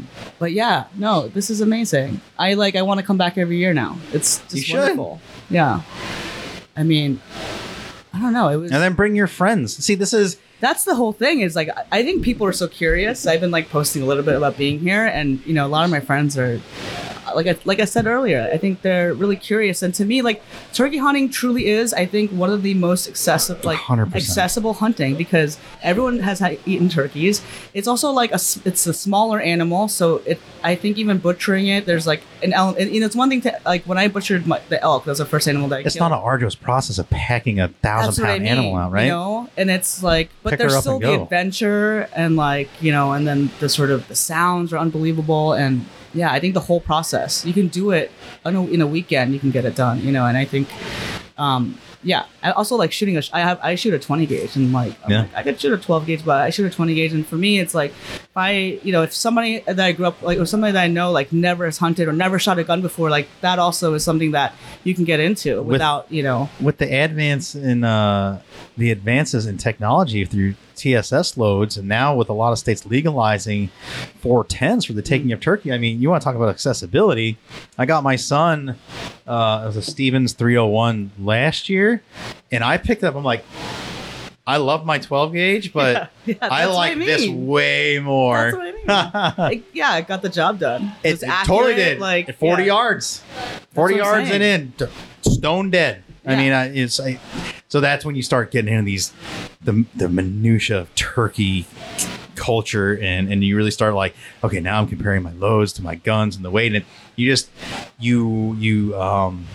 customize the experience to you and what makes you happy. You can only do that by getting out there and doing it and experiencing. Oh yeah, I have a wooden gun or a wood gun. And now I'm like, I would love a synthetic one that can like get dipped in like Bottomlands or something. That's amazing. Those Stevens came in Bottomland. Really? Yeah. The new Bottomland, not the OG Bottomland, but it's still nice. Yeah. You know, it looks good. But yeah, man, it's endless. I'm excited about your excitement because of the things we touched on at the rendezvous on the stage, but then, you know, all day you've been sharing stuff, and I don't know if you accept this or not, but you're influential. You have a following, you have people that look to you, and how amazing is it? And I hope you can appreciate this, that by your simple excitement of posting this stuff and sharing this with your friends organically, I'm so curious to find out how many people take you up on it. Like, hey, dude, I want in on this. Oh yeah, I mean, this year I'm gonna take it more seriously. I think I'm gonna start also filming my own hunts. That's gonna be awesome. Just to even, I mean, I don't know. I would love to post them, but even if it is just to document it myself, I mean, it's so rare, right? Like that, my very first hunt is documented for this. Like anyone can watch it from getting my like license, like my hunting license when I was, I don't know, this was 2014 or something, not that long ago. And, you know, going to the gun range, learning how to, I mean, I grew up in Brooklyn, like nobody I knew had guns. I was afraid of, like, I didn't even know how to handle ammo. I was like, if I drop this, it's gonna explode. I was like, this is really stupid, but like, it's gonna explode. Like, more people think that than don't. I have no idea. I have such a deep respect for firearms in that way. I think once you know about it, you know, yeah. So I don't know. I mean, I have my first few hunts documented, like my squirrel hunt, my whitetail hunt. And so now I'm like, I should just continue filming it just for myself, even if it's not a crew, just self-film it, you know? And that's what I was encouraging everyone else to do, because I think that, you know, you had Aaron on the podcast, you know, just before me, and it's like, I think more and more people are gonna, like, YouTube is not going away. No. I think people, you know, I see there's like this Hmong American guy that I watch, this guy Samong Outdoors, and he, you know, posts like turkey hunts and like, you know, elk hunts with his family. Is he the chef? No, that's another, I know what you're talking about, but this guy is just out there in like Washington State, like hunting, and he has his own YouTube channel, and it's like, it's so cool to see all these different kind of hunters, you know? He and I, that was like the last thing we hit on is for me, I remarked that, you know, YouTube, people, especially like my kids and his kids and young kids, like they act like this is this new great thing. And like, yo, it's been around for a decade and a half. It came like the QR code. It left like out of the totally obscure. And then all of a sudden there's this resurgence. But I love it for the same reason you do, because I think people accuse me of beating up on outdoor television a lot. And I do, to an extent. I appreciate what it did in its time, and it had its place in time.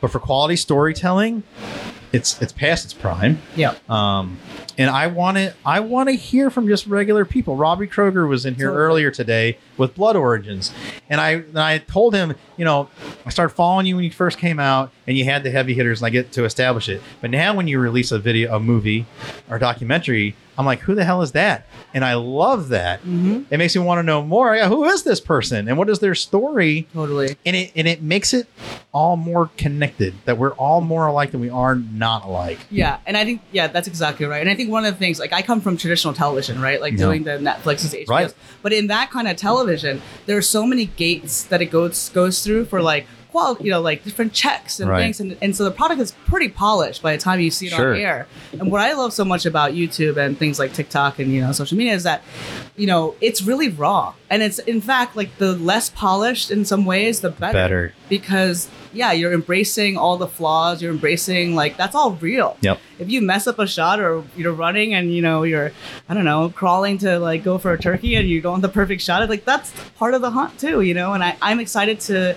I think it's a little bit of like deprogramming my brain because I'm so used to it having to be so perfect. But I think touch on that real quick, just so the audience has a full understanding. Like, quick resume and what it means to be an EP and a showrunner and stuff like that. Sure. And a couple of the heavy hitters you worked with. Sure, yeah. So I produced on a show called Parts Unknown with Anthony Bourdain for many, many years. I mean, I worked from a production assistant all the way up, and then that is like a producer on that show was.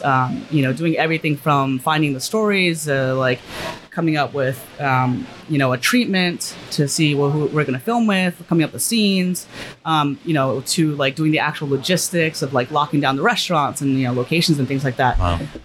And on that show also, we had a hand in, shaping the post-production of it. So sometimes you'd even be helping to write narration and voiceover and things like that, right? That unfortunately ended. And from then I was co-directing on My Next Guest with David Letterman, which was a show on Netflix. I feel bad that I forgot you did that. Oh no, are you kidding me? No, it doesn't. Well, I forgot you did that, and I remember when kind of show. And I remember when I learned, I was like, "Holy smokes! I had no idea. That's amazing." We did season 2 and 3, and this is another thing that I love so much about television, right? Like, so on My Next Guest, there were, things like. I knew nothing about Formula One, right? And we did an episode with Lewis Hamilton. I had to learn everything about Lewis Hamilton, everything about Formula One, and like now I'm completely obsessed. But to me is like what is so amazing about documenting and documentary and television is that I got to explore these worlds that I would have no access to, and that's really why I got into it. Because I grew up in Brooklyn, my parents were like, they had like a fruit and vegetable stand, and they were really busy. And I mentioned before, my dad was a mailman, and I never went on vacation, and so for me. The camera was a vehicle to get me to different places, and I knew that there was more beyond my means that I wanted to explore. So that's how I got into hunting. Was because of a TV show. Like I would never in my even if I tried, probably would not have gotten into hunting for working on television. And I was so lucky that I feel like I got to like hunt with the like Michael Jordan of hunting. I mean, it's like even at the time I didn't know. I remember when I met Steve, I met him through like a photo album, and before I even met him in the office, because this is back when he was living in Brooklyn. And I had to scan photos from when he was like a kid of all of the things that he had like hunted. So it was just all like the hunting family, like kind of like a family album or something. And I was just like, who is this guy? It's just like pages and pages of different species and things. But yeah, I think that's what's so awesome about TV is that like, you get to like be so embedded in that world, So yeah, I think so I did that, and then after My Next Guest, I worked on another show called United Shades of America with W. Kamau Bell, which was on CNN, and then recently I was the showrunner, executive producer of Takeout with Lisa Ling on HBO Max, and the showrunner really in traditional television is kind of like there's no part of the process that you don't touch. Really? You're kind of like head creative director, but also head producer. So you do all the hiring. You hire directors, editors, you hire the cinematographers. I was on every single one of those shoots, and managing the edits, delivering it to the network, consolidating all the notes. That's the thing about YouTube. What's amazing is that there's no notes unless you want them to be there. I mean, well, there's notes internally, I'm sure, if you have a team, but with networks, there's like, you have different, creative executives giving you notes every step of the way. There's like rough cuts and fine cuts and picture lot. You know what I mean? There's so many different, gates kind of to go through. But I don't know. I'm really excited to see what, what comes of just filming myself and having it be really like messy and raw and like literally might even just shoot with my iPhone. And that's why I was encouraging everyone. I think YouTube is not going anywhere. No, it's just growing. Yeah. And people can literally live off of making YouTube videos, which is, I think, that's the part amazing. That blows my mind, right? Because you knew back in the day that you could do that, but it was only a select few. It wasn't everybody had this opportunity to monetize and be savvy with business with it, right? Yeah. There are models out there on how to do this, I crap on them, the little kids playing video games that my kids are watching, but good on you, dude. The reaction videos. Honestly, that's why I'm looking to move into that space as well. I think I will still traditional television is my bread and butter. I will still probably always work in that space. But I think to me, what's exciting is, what can we do on YouTube? I mean, good storytelling is good storytelling. I think it's a little bit of format change and whatnot. But I think that's what's so exciting. I mean, I'm really excited about this. You do got to have a team, right? Because I look at Gilbert, who you met, who produces this. He does all the rendering and all the tech spec stuff on it. I'm a dummy when it comes to that. I like these conversations. Yeah. I think I got a grasp on how to do it. And I feel like I can tell a good story with the guests I'm having. Like right now, I think we're doing a pretty good job. But no, I mean, I couldn't just, all right, now I got this. It's stuck in my phone. What am I going to do with it? Yeah. And I don't know if that's showing my age or what it is, or I just don't have the acumen for it. But I guess you gravitate to what you like and what you feel like you're good at. So Sydney, our director of membership, was in here a little bit ago, and we were talking about leadership and building teams. It's like a good leader surrounds themselves with the talent that's better than them, understands their deficiencies and their weaknesses, and you go out and you facilitate filling those blanks in, and not being the smartest person in the room. And then it's such a better way of doing business. Oh, yeah. I mean, I'm not going to pretend like I'm an amazing editor. I have really talented editors that make the shows really good. But if you're a good storyteller, you can direct somebody into a way that, you feel like the episode can be great. But I think,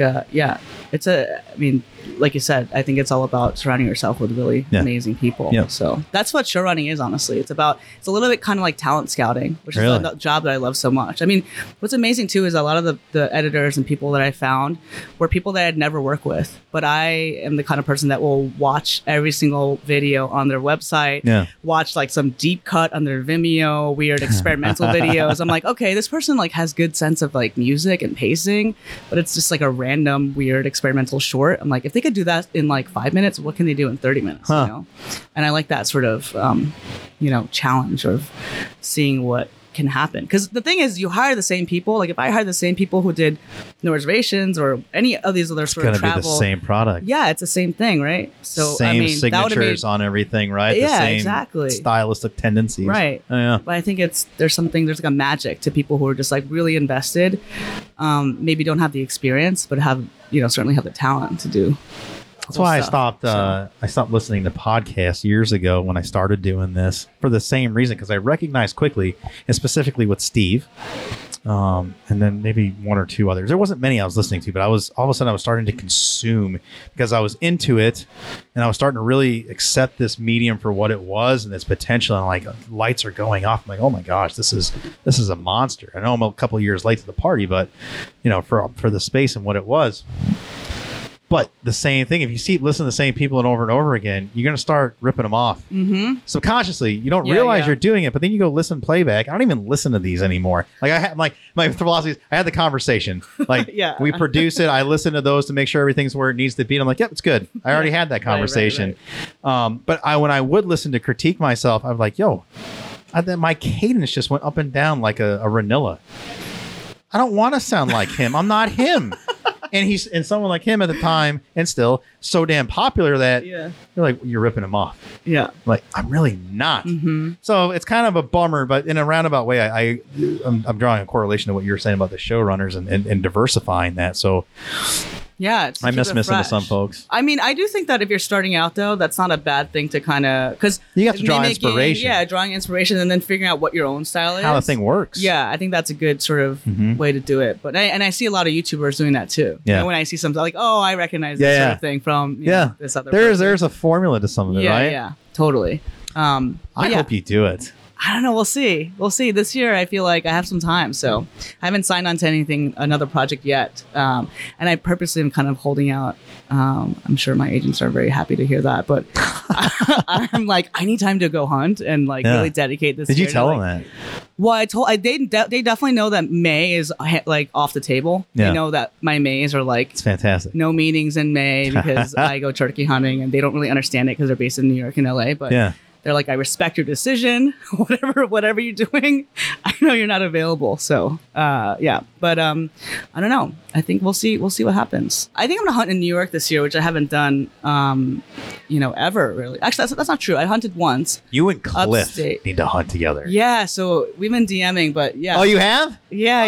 Oh, don't let the cat out of the bag, but when we stop recording, you can. Okay. Because if there's something to be had there, I would love to hunt with him. Ooh. I'm gonna try to link up with him when I get back. I didn't know that he was leading the New York City chapter. Yeah, and they're gonna. So he cool. said I feel bad. I haven't talked to him in a couple days. He's like, you got 5 minutes. I was like, I really don't. I'm so sorry. And normally, like, I'll take Cliff's call any day of the week. I love the guy. No, we haven't met. I'm dying to meet him. He's fantastic. He's got a great attitude. I was watching his. Wasn't there a contest that he entered? There was like some contest that I loved watching his videos. I'm like, I hope he wins. Did you see the? Oh, he's not going to kill me for it because he put it out there. Beachbody? No. What's that? Beachbody, like Tony Horton? Yeah. He was an extra. No way. Yeah, dude. That's amazing. I see. He posted. I was like, I'm into Tony Horton back when I started working out. I'm like, did I see you in some of my videos? This is awesome. Yeah, he's back there and working out and doing stuff, but they're going to come down here. He told me in the text earlier yesterday. He's like, we're coming, the whole squad, the whole chapter. We're going to come down.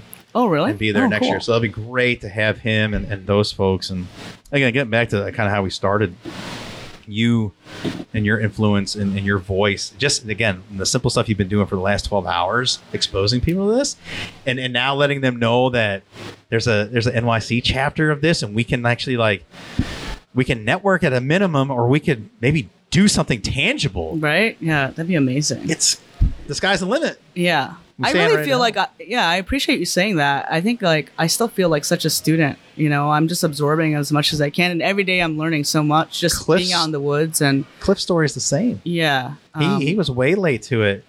He had been hunting for 2 years, and he's putting out videos and just trying to tell people how to do it. And he recognized, I've only been at this for 2 years. So, I'm telling you things I know and what I'm learning. And I'm not speaking to the season 20 or 30 year hunter. Right. I'm speaking to the guy in Queens who just wants to go try this. Interested. Yeah. The whole logistics of getting from where you live to get to a space you can hunt legally boggles my mind. Yeah. I have a car, so that helps. That does help. He has one car for his family because he drives for a living. Right. But then he metros everywhere. Yeah, that's amazing. With his bow and his bottomland. I love it. What else said earlier? When you kill something, then what? Oh, I know. You're gonna bring that sucker back on the train? I mean, I'm sure there's been plenty of weird things on the train that people haven't seen. They probably wouldn't bat an eye. Maybe not. Maybe I'm putting too much on it. No, but it's the logistics of it. People don't understand. I mean, even just how to get a hunting license, people have no idea. Right. So that's part of the things that I would love to. Right, and that was one of our first conversations. You hit me to that. Hunter's Ed in New York City, and I was like, I don't know why I thought that wasn't not a thing, but I mean, there should be one. There should be more than one. I know, right? So, yeah. I feel so grateful for hunting. I think, Tony passed away in 2018, and that was really hard for me. And I think I spent a lot more time out in the woods, and that was very healing. It was either going to music and going to loud shows, to drown out everything, or sitting in stillness in the woods. And it was, which is also equally loud. Yeah, It is. exactly. Yeah, super loud. Super loud. Yeah. The loudest silence you'll ever hear. Yeah, with a absolutely. pure spot, and it's Yeah. wonderful. Yeah. And I can't stress that enough. I think there's, we live in such a fast world, and to be on the woods. You're sitting at and the to bottom hear- of a pine tree or an oak tree, Yeah. and you're watching this black ant just walk across the top of your boot, Exactly. back and forth, Exactly. for 5 minutes, and that's Mhm. entertaining. It's pure. It's nice. I'll take Yeah. that. I'll take that black ant Right? all day. Yeah, it's amazing. Yep. So I feel really lucky about that. And it's amazing to like hang out with you and like meet everyone here who's been again like so wonderful. Yeah. It's a good group, man. I say it all the time. Anyone in this area that's a member, I know I could probably invite to my house, have dinner with me, and I'm like, yeah, I'll share my turkey fields and woods with you. Come on. See, that's a secret. We were talking about stage, like how to get people to like join, the foundation, the federation. It's like part of it is like if you want to get into hunting, the secret is you should join it's networking. a conservation group like NWTF because the people there like want to, meet and recruit new hunters, and In a so way, they you're- will share resources. Yeah, and you're it's sort of vetted. Fast track, yeah, you're vetted, and it's kind of a fast track in order to get tips and access and things like that. So I think that's like a big tip. I say it all the time.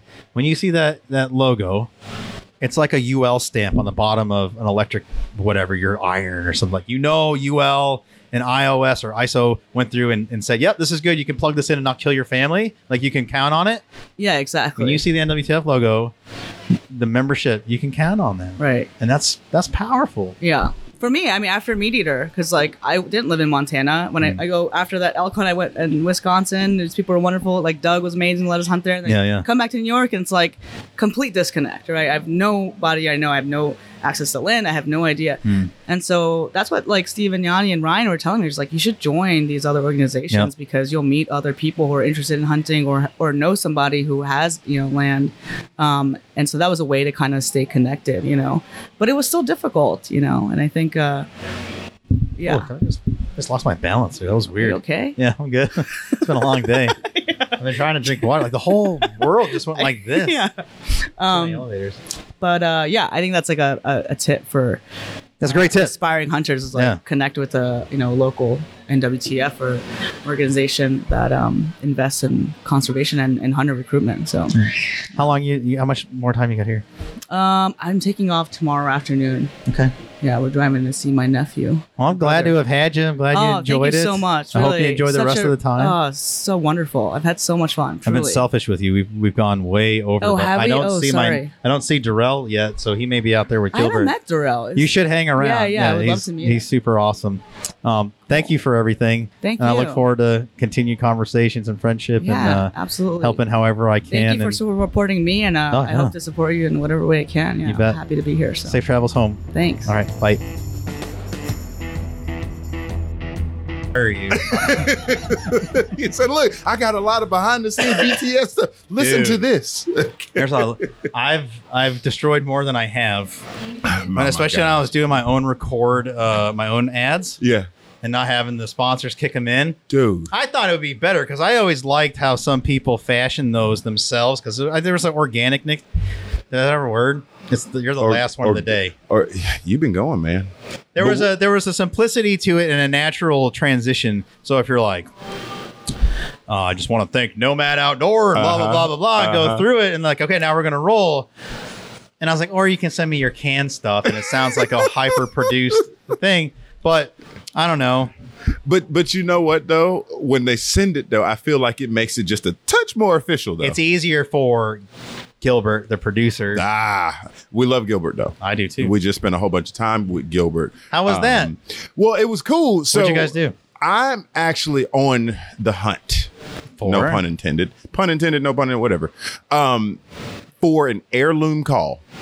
A call that I can give to my son. What kind? Box? A slate call. Slate call? Yeah. Okay. Yep. And this is way, I'm thinking 15 years down the road. What did you go to Dave Holler? So I did there, but there was another I can't remember what I took a photo of it, and I know where their booth is. Dig up the photo so I can introduce you. We're still we're going with this. Darrell Smith, you guys in this audience know well who he is. Oh, nice. That's a copper. Yeah. That's gorgeous. Yeah.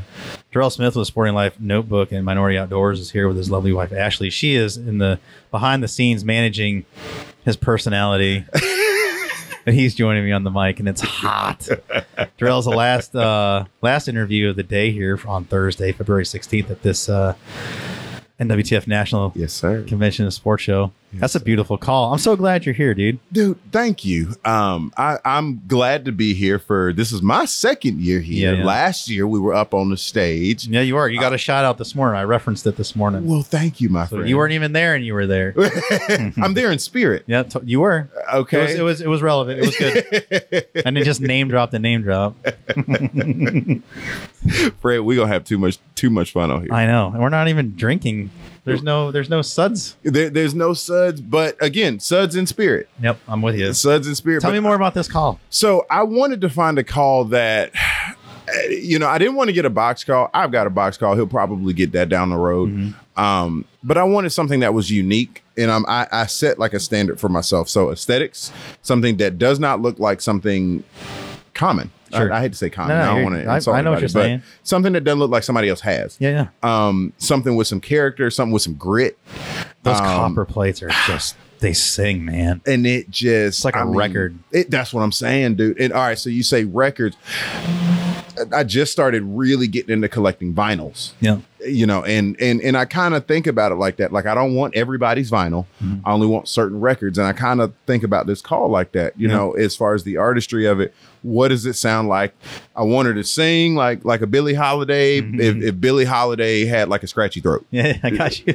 You know what I'm saying? That's kind of what I was going for in that particular call. Like I said, I know where the booth is. I just literally, it was Ty Calls. Boom, there we go. I took a picture of the back. Cool. I recognize that logo. Yep. Turkey butt. It was, right. That's pretty cool. It's beautiful, man, and I think it would age well. Yeah. There's so many talented call makers out on that floor. Not remind the outbuilding with the competition. Yeah. Just the people that are out there selling the stuff they know they're good at. Mm-hmm. Mm-hmm.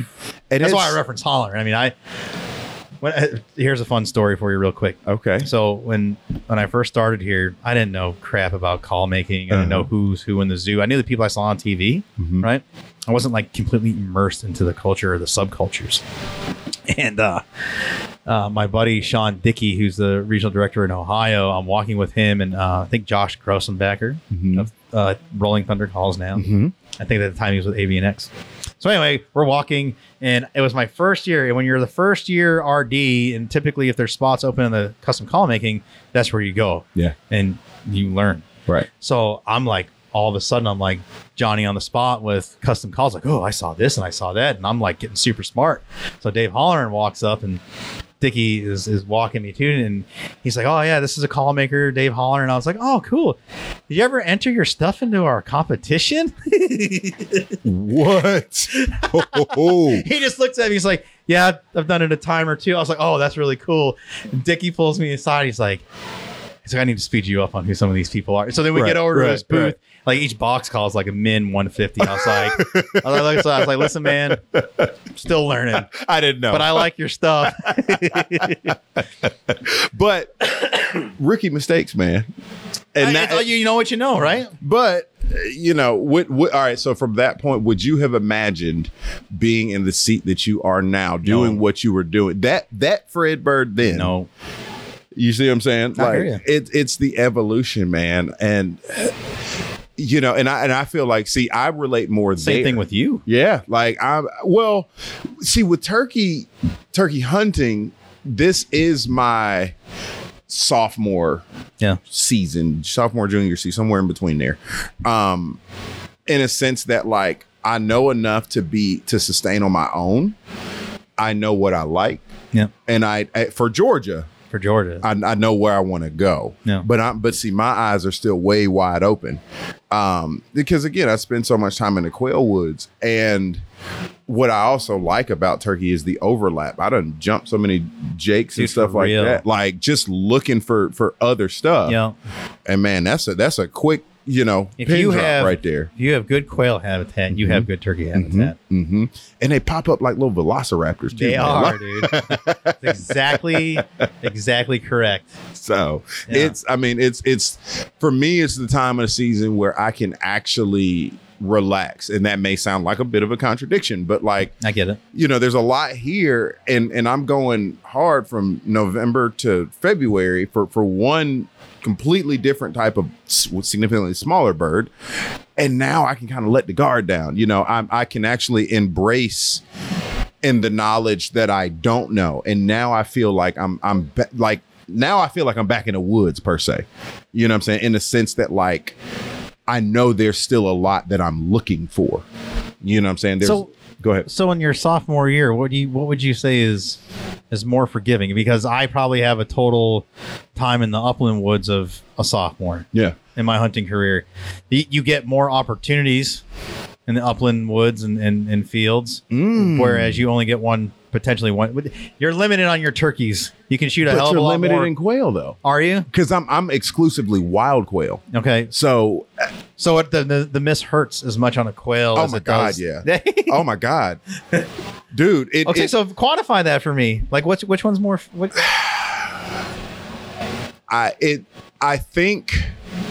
Is there more pressure on you from a business standpoint? Yeah, a hell of a lot of pressure. It's more pressure for the dogs, or me about the dogs. I think that's the part that's not forgiving, because I've been in, doing my bird dog thing like seven something years now. Yeah. And see, the thing is, I guess quail are a bit more forgiving in that there's a bunch of birds, they're exploding. I may only get one covey, and then the other week I got like 6 wild coveys. You know what I'm saying? Take on guided hunts and stuff like that, and it's all public land. I think turkey is a bit more forgiving because your actions aren't always the thing that makes those birds leave. Like, that's fair. You see what I'm saying? That's like, fair. I can when I mess up on quail, I know what happened. It was either a dog might have took a half a step too far, or or I was just not shooting well. I shoot a 410 and a 28. You know what I'm saying? Like, there are those things, but the misses don't hurt as bad with quail. But quail are a little bit more forgiving. And again, you got a big old covey and you got to pick one. Versus turkey hurts, man. I mean, even like us hunting last year. Dude, that hurt. I'm not gonna lie. When I got home, I was like, I probably should have shot that. Yeah, and it's the I should have shot that. Like, there were 3 jakes. It was right in the moment. But it was like I was personally happy that you came all the way down and we got contact and we saw them. But again, we didn't do anything wrong. Nope. Other the than guy not we pull were the going trigger. after was up on the plateau behind us and wouldn't break. Yeah, and what were the odds that we would be sitting right there? Yeah, you see it what I'm was saying? So much fun. That was fun, but it was like, oh man, like and that's the thing that you also embrace about nature is with turkey hunting, it really is the great equalizer. Sometimes you have nothing to do with the moment, nothing to do with it. I mean, you have everything to do with the moment because you're in it, but those turkeys didn't know we were there. Nobody had no idea. It was a competition between 3 jakes and a tom. Yeah, and his hen or two that he probably had up there with him. Right. No. And we were sitting right in the middle of it in the crosshairs, and we didn't have anything to do with it, but yet it fell apart. Yeah. It was good. It was good, but I mean, it was good in the sense of the experience and just being out there, but fell apart as in them jakes and them toms didn't want nothing to do with each other. Yeah, they did not want to be in the same space. And I love it because as human beings, and I was talking about this particular aspect with my breeder, Katie and Paul Cook, Alder Fork English Setters up in Wisconsin. Well, I was talking to Katie and I was like, we as human beings, and I was talking about like why I don't obedience train my dogs because it's boring to me. But I just don't. I want you to hunt and be gone, run, and I'll come to you. But I was saying to Katie, like, we as human beings have this thing to dominate, right? We have this thing that we have to dominate. If it's a country, if it's something we don't have, we got to have it. We got to control it, and we got to manipulate it. Control.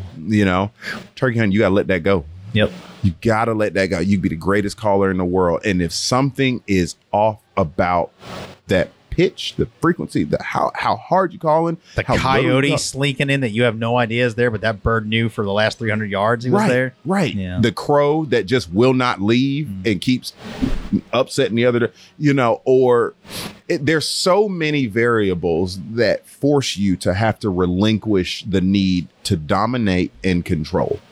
And that's why that's why I say it's kind of a thing that I can let my guard down. Yeah. Because you just got to be in the moment. You gotta take it how it is. These birds are smart. I really do feel like I'm playing chess. I don't really feel like I'm playing chess when I'm quail hunting. Got it. I feel like I'm playing chess when I'm turkey playing hunting. hide and seek. Yeah, there you go. It's hide and seek and tag your it kind of deal. It's up to the dog to perform. You can't see him. That's why you have the dog. Right. And I mean, I got some pretty solid dogs. Like at this point, we hunt so much. I mean, they're looking for objectives. They're doing all the right things, but it's not that with turkey. And that's what I like. And so much I'm really interested in how people turkey hunt with dogs, but I don't want to do it. Like I personally, because I do it all season. It's a different way of doing it, right? I mean, you're not like, I don't think there's a lot of scent hunting and it's sight hunting and they're just blitzing them. And that's it. As long as the dog listens and comes back, your obedience training that you so love. Right.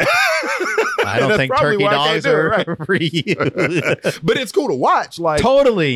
Someone with a good boinking.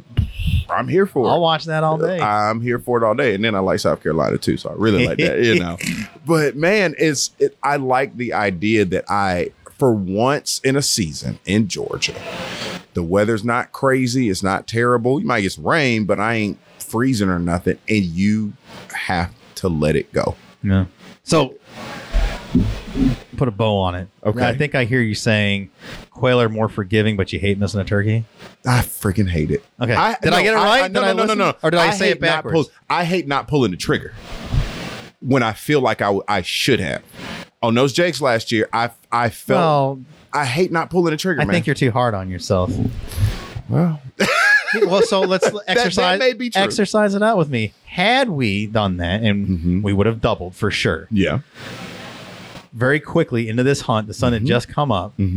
There was a hen way out in this cut. We know we got him up there, and maybe another her or a couple of hers.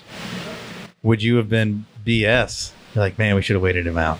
Because then you start going down that rabbit hole of, what if he just broke? What if we just hung out long enough for him to finally come down the road off that plateau? Yeah. And then you're angry that you killed the Jake. And you're like, oh, I spent my tag on something I should have. It wouldn't have. And see that, man, that's a weird dichotomy. Like there's no right answer. There's no right because again, and see when we left, that's the thing. Like I was glad that there was a certified Tom because again, for me, I knew you were coming down here, and dude, I don't want you. The whole thing was a success. It was a success. We had 12 hours. We got in. I got in flipping midnight or some crazy crap. I think we had like a 2-hour nap. They got up right and back up. Went driving down the road to. I think where the hell were we? Columbia. We were in Columbus, Georgia, like right outside of Columbus, Georgia, down the Chattahoochee. Yeah, yep. And and shout out to our partners, Georgia Power. They opened up one of their really good properties. Oh, for that's us. outstanding. Oh my gosh! And I mean, and they were like, look, their turkeys there, like they are right there. Man, I mean, it's the rush. And there is no right answer. There's a selfishness to it. Like, I want to do this. Yeah. Right. Well, I wanted you to go home with a Tom, but if it were me, I was like, I wanted that time to come out, and you rattle your brain about like how, like what did I do? And we didn't do anything. You can only control the things you can control, and that's a beautiful thing about turkey hunting, right? There you go. It's really not in your control. You got to let it go. Not. You got to let it go. So, and how has your season been this year, my friend? Well, it's show season, so that season's occurring. But the coming spring, I have aspirations. Whether they come true or not, I'm not quite sure. I think a couple of them will come through. There may be a West Coast trip involved. I do have a goal to get back down with you. I don't know if it comes together, but immediately for what I can control, I'm going to Connecticut because I want to complete what I, up until about 15 minutes ago, termed the New England Slam. And so many of my neighbors say the same thing. But now, officially, we're renaming it. We are rebranding the New England Slam. Is this it right here? It is being called the Nor'easter. The Nor'easter. I'm in on that. All right. That's what it is. So it's trademarked officially. Put the little TM stamp on it. If Miss Esquire is saying it is all legal, then button it up. Ashley, can we trademark and button up the Northeaster? The Nor'easter. Like what? The Nor'easter Turkey Slam. Yeah. Well, no, y'all really don't answer. Yeah. The Nor'easter. You can't. They call big storm. Yeah, you can't trademark a weather phenomena. I knew she was going to say that. I mean, y'all asking me as an attorney or a friend? What's going to give us the answer that we want? Whatever y'all want. Perfect. Perfect. Helen Cho's better half there, her partner John, was like, that sounds like a Nor'easter. I was like, that sounds like a winning marketing scheme. I'm in on that. So Connecticut for sure. I'm hosting some folks. Sandy Brady and Matt Hughes, who were in here earlier, UFC fighter, they're coming up. They're going to do a charity hunt with a kid that we're going to auction off at another auction. Nice. So they're going to come up. An auction winner from last year who won my donated hunt is going to come up. I got to fulfill that. So Helen and John may come over. But I like the hosting thing at this point of doing this stuff for over 20 years. It's exciting for me to have people come in that are excited about my dirt, like I was yours. Going down there in that red dirt and like I've never touched it, never experienced it, hot as Hades, and I was like, this is what I'm here for. And what I really appreciate about it all, about this whole culture and community, is there's so much variance in it, right? But from not just the birds, the landscape, how you move about it, how you learn in it, how you function, and really how those birds adapt. Every year they're doing something different and they're learning something different. Out west, Bo Brooks was in here talking about migrating turkeys moving up and down in elevation. They migrate out west? They got the same thing out there in those Rocky Mountains where the weather gets better. They do one thing and the weather gets terrible. They do another thing. So they're chasing them and working elevation and following the birds. And it's really, it's interesting. Dude, you don't have that over here. No, you don't have that over here. And you got to have, you got to be like Obi-Wan on Anakin. You got to have the high ground because if you don't, they're going to have it quick, way quicker than you. You ever watch a turkey scale a flipping hill or a mountain? They're fast. It's amazingly fast. And like you're still catching your breath from like the first 30 steps. Is there like an average like speed that they run? Like, do we know that? That's a Doc Chamberlain question. I think the flying speed is 25, 35 miles an hour. I don't know what their land speed is. That's a Doc Chamberlain or something. Those suckers run fast, dude. Like you say, when they get their Raptor on, it's like Jurassic Park. Gone. It really is like Jurassic Park. So, and it's funny that we talk about that, like the variances in climate. One thing that I want to learn this year, like for turkey season this year down here down in the South in Georgia, I took it from my quail season, which is the bobwhite quail down there, where people would think that they're in classic piney wood cover, wiregrass, longleaf pine. They're feeding in that, but then going back into hardwoods. They're adapting in that way. And I talked to a biologist who's like, yeah, that's what they're doing. And it's all a climate change thing. It's really? All, but yeah, they're acting funny, man, and the weather's been so shifty here. So what's when they move into the hardwoods, what's the shelter structure like? That's what they're going there, presumably, right? They're under logs. Yeah, Okay, shelter. really? So they're roosting there, like under log. Yeah, and it's weird. And you would. What a terrible place to roost for a ground bird. I don't know why, but I have kicked a log and birds get up. Really? Yeah, it's the weirdest thing ever. My dogs, they have started going towards downed logs, really thick. I mean, we always have blackberry and thorn and stuff like that. So in the hardwood areas, like, I mean, that stuff is kind of hanging out there sense. too. That's good cover, but that's classic. But I've found a great number of birds like there's the dirt road, there's the classic cover, and then there's a bunch of down logs, hardwoods right there. And I've had multiple points. My dogs have started pointing logs now. I do not understand why. So if they're doing that, my thing is, what are the turkeys doing? You know, how are they adapting? And that's the thing that I'm going into with it. Like every season, I want to go into it with a plan. I don't want to just shoot a bird. You know, I want a Tom. Shot a Jake before, but I want a big, old, smart Tom. Yeah. And that's my objective. So like when I do pull the trigger, I want to ask myself why. Like, what did you learn from that experience? Yeah. What were you getting? How did you handle it? And if you got skunked, why did you get skunked? Yeah. Like, but there again, you can overthink that and you'll never really come up with an answer. Because there's those variables you didn't see. And I'm okay with that. Raptor, buzzard flying above your head. Right.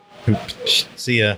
But I still want to go in with a plan. Yeah. You know, I want to go in feeling like I learned something. Yeah. You'll always get something. Yeah. That's for sure. Yep. You'll always bring something home, whether you fill the tag or not.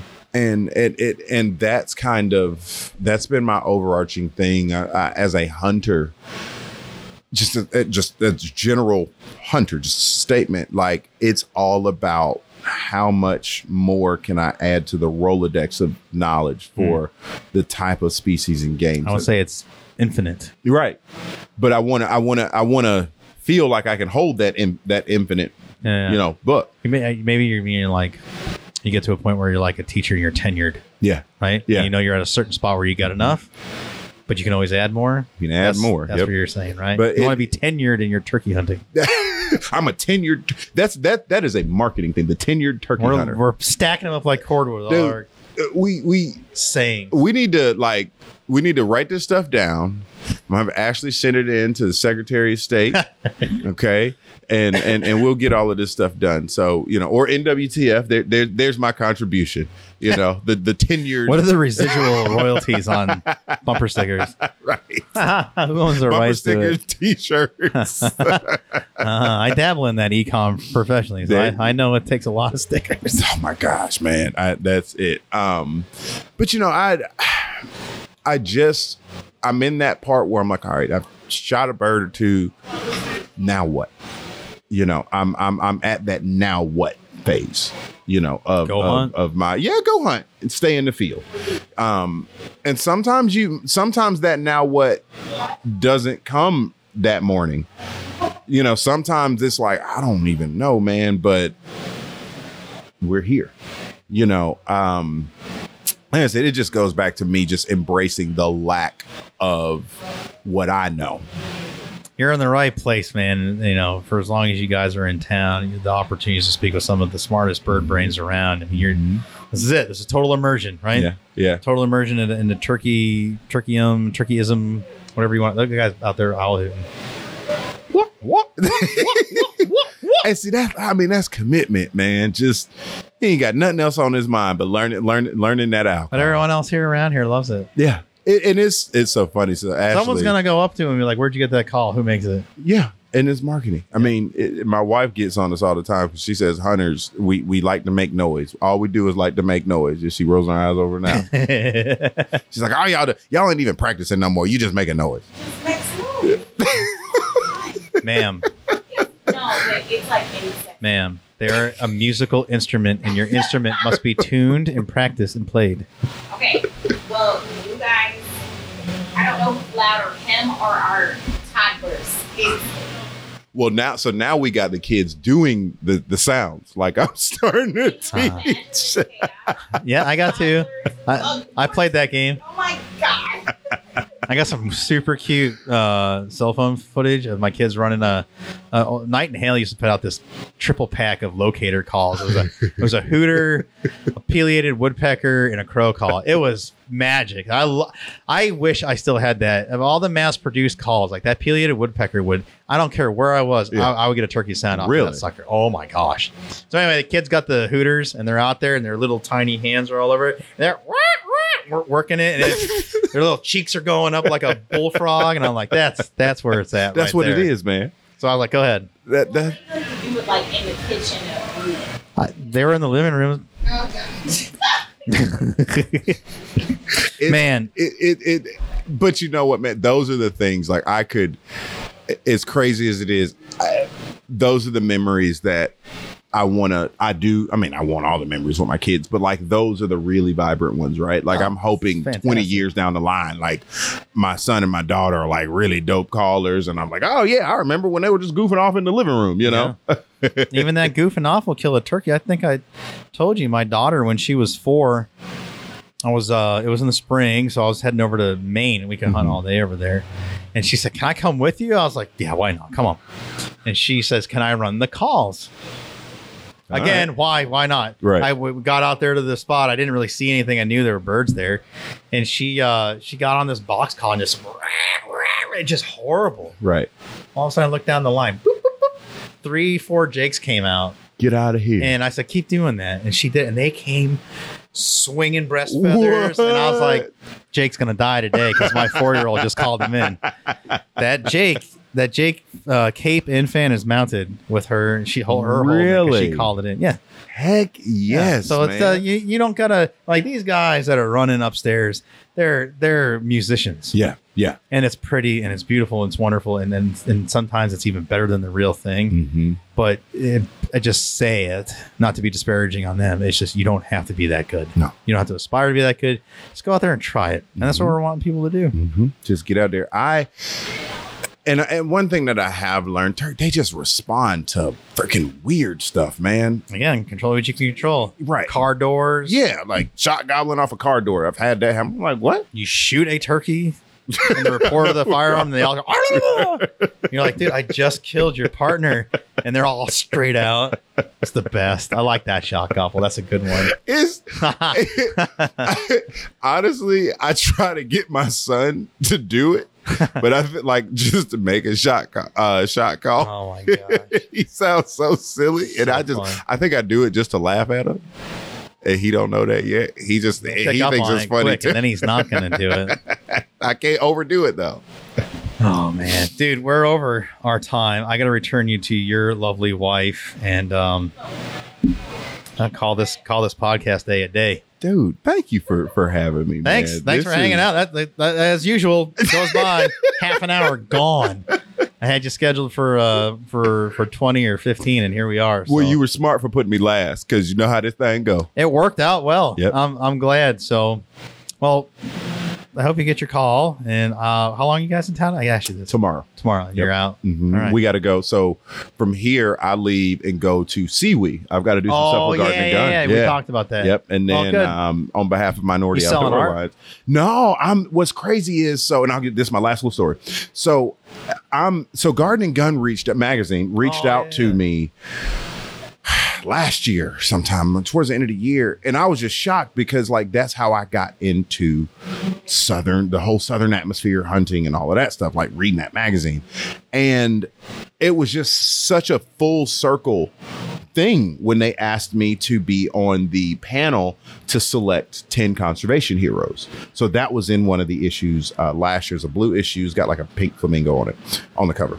And so then they said, hey, look, you want to come back around and do like a cocktails and conversation about conservation, during one of their events and presentations during Seawee. And I was like, heck yeah, man. Talk about bird dogs and just the culture. Talk about longleaf pine, talk about conservation, talk about prescribed burning, all of those things that go into making quail habitat, turkey habitat, all the red cockaded woodpecker, all of that stuff, And so so it's an honor just to be asked to come down and kind of hang out with their editor-in-chief, David awesome. D. Benedetto. And, it's just, it's going to be a good time. Well, good things happen to good people for the right reasons. And certainly you've been experiencing a nice bit of success and on a run. So continued success, my friend. And likewise, safe travels. Thank you. Be safe. Friend. Get back to your kids. And I'll let you know about spring. Yeah, let's do it. All right, brother. All right, man. Appreciate you. All right, that's day one. I hope you guys enjoyed that. I certainly enjoyed the conversations, and I was definitely fresh.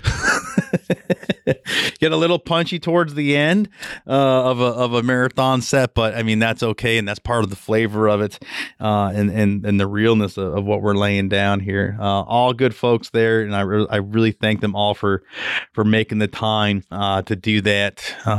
A week from today when this is dropping. So this is dropping on Thursday, and that was last Thursday. So we're already a week removed from these. But yeah, good conversations there. Really love diving in. Thank you to Cuz for being the ceremonial first pitch, if you will, always being number one. Nothing but love and respect for Cuz, and then everybody else down that line. It's so much good stuff to talk about. So share that around your friends. And as always, subscribe, rate. We're available. We're available on all podcasting platforms, guys. So share this around with your friends, tag your buddies, tag the people that are in here. Let them know you heard it. You love the conversation. You want to learn more about them. Things like that. Keep telling our story. And we thank you for listening. We will drop day 2 and day 3 very soon. Stay tuned. Subscribe. I keep saying it. Subscribe so you get these notifications. iHeart's great about it. As soon as this stuff goes up, boom, you get a notification. Some of the others, they're real good about just dropping that hey, new episode Turkey Call All Access podcast. Check her out, and then you're always current. We will see you very soon with day 2 of the convention conversations. Until then, take care of each other, love each other, be kind. It's almost turkey season. We're getting to it. We'll see you soon. See ya.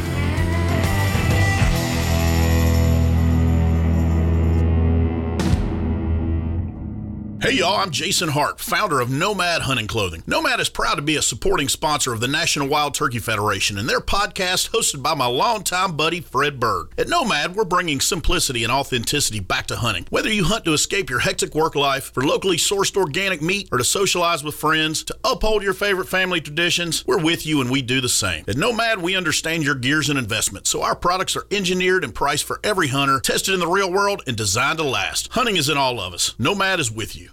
Hey guys, this is Aaron with the Hunting Public. Each spring we head to the woods chasing turkeys, and one overlooked product that we use religiously is Sawyer permethrin. We've used it for years to keep ticks off of us, and it's worked extremely well. We don't like messing around with Lyme disease, Rocky Mountain spotted fever, anything like that. So I would highly recommend, if you're spring turkey hunting or spending any time in warmer climates in the outdoors, to use Sawyer permethrin. Learn about their advanced insect repellents and family of technical lightweight water filters at Sawyer.com.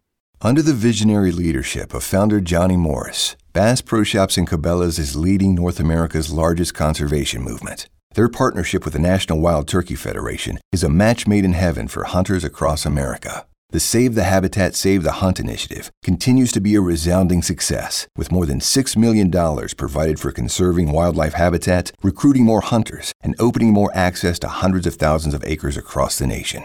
To learn more, go to BassPro.com/conservation.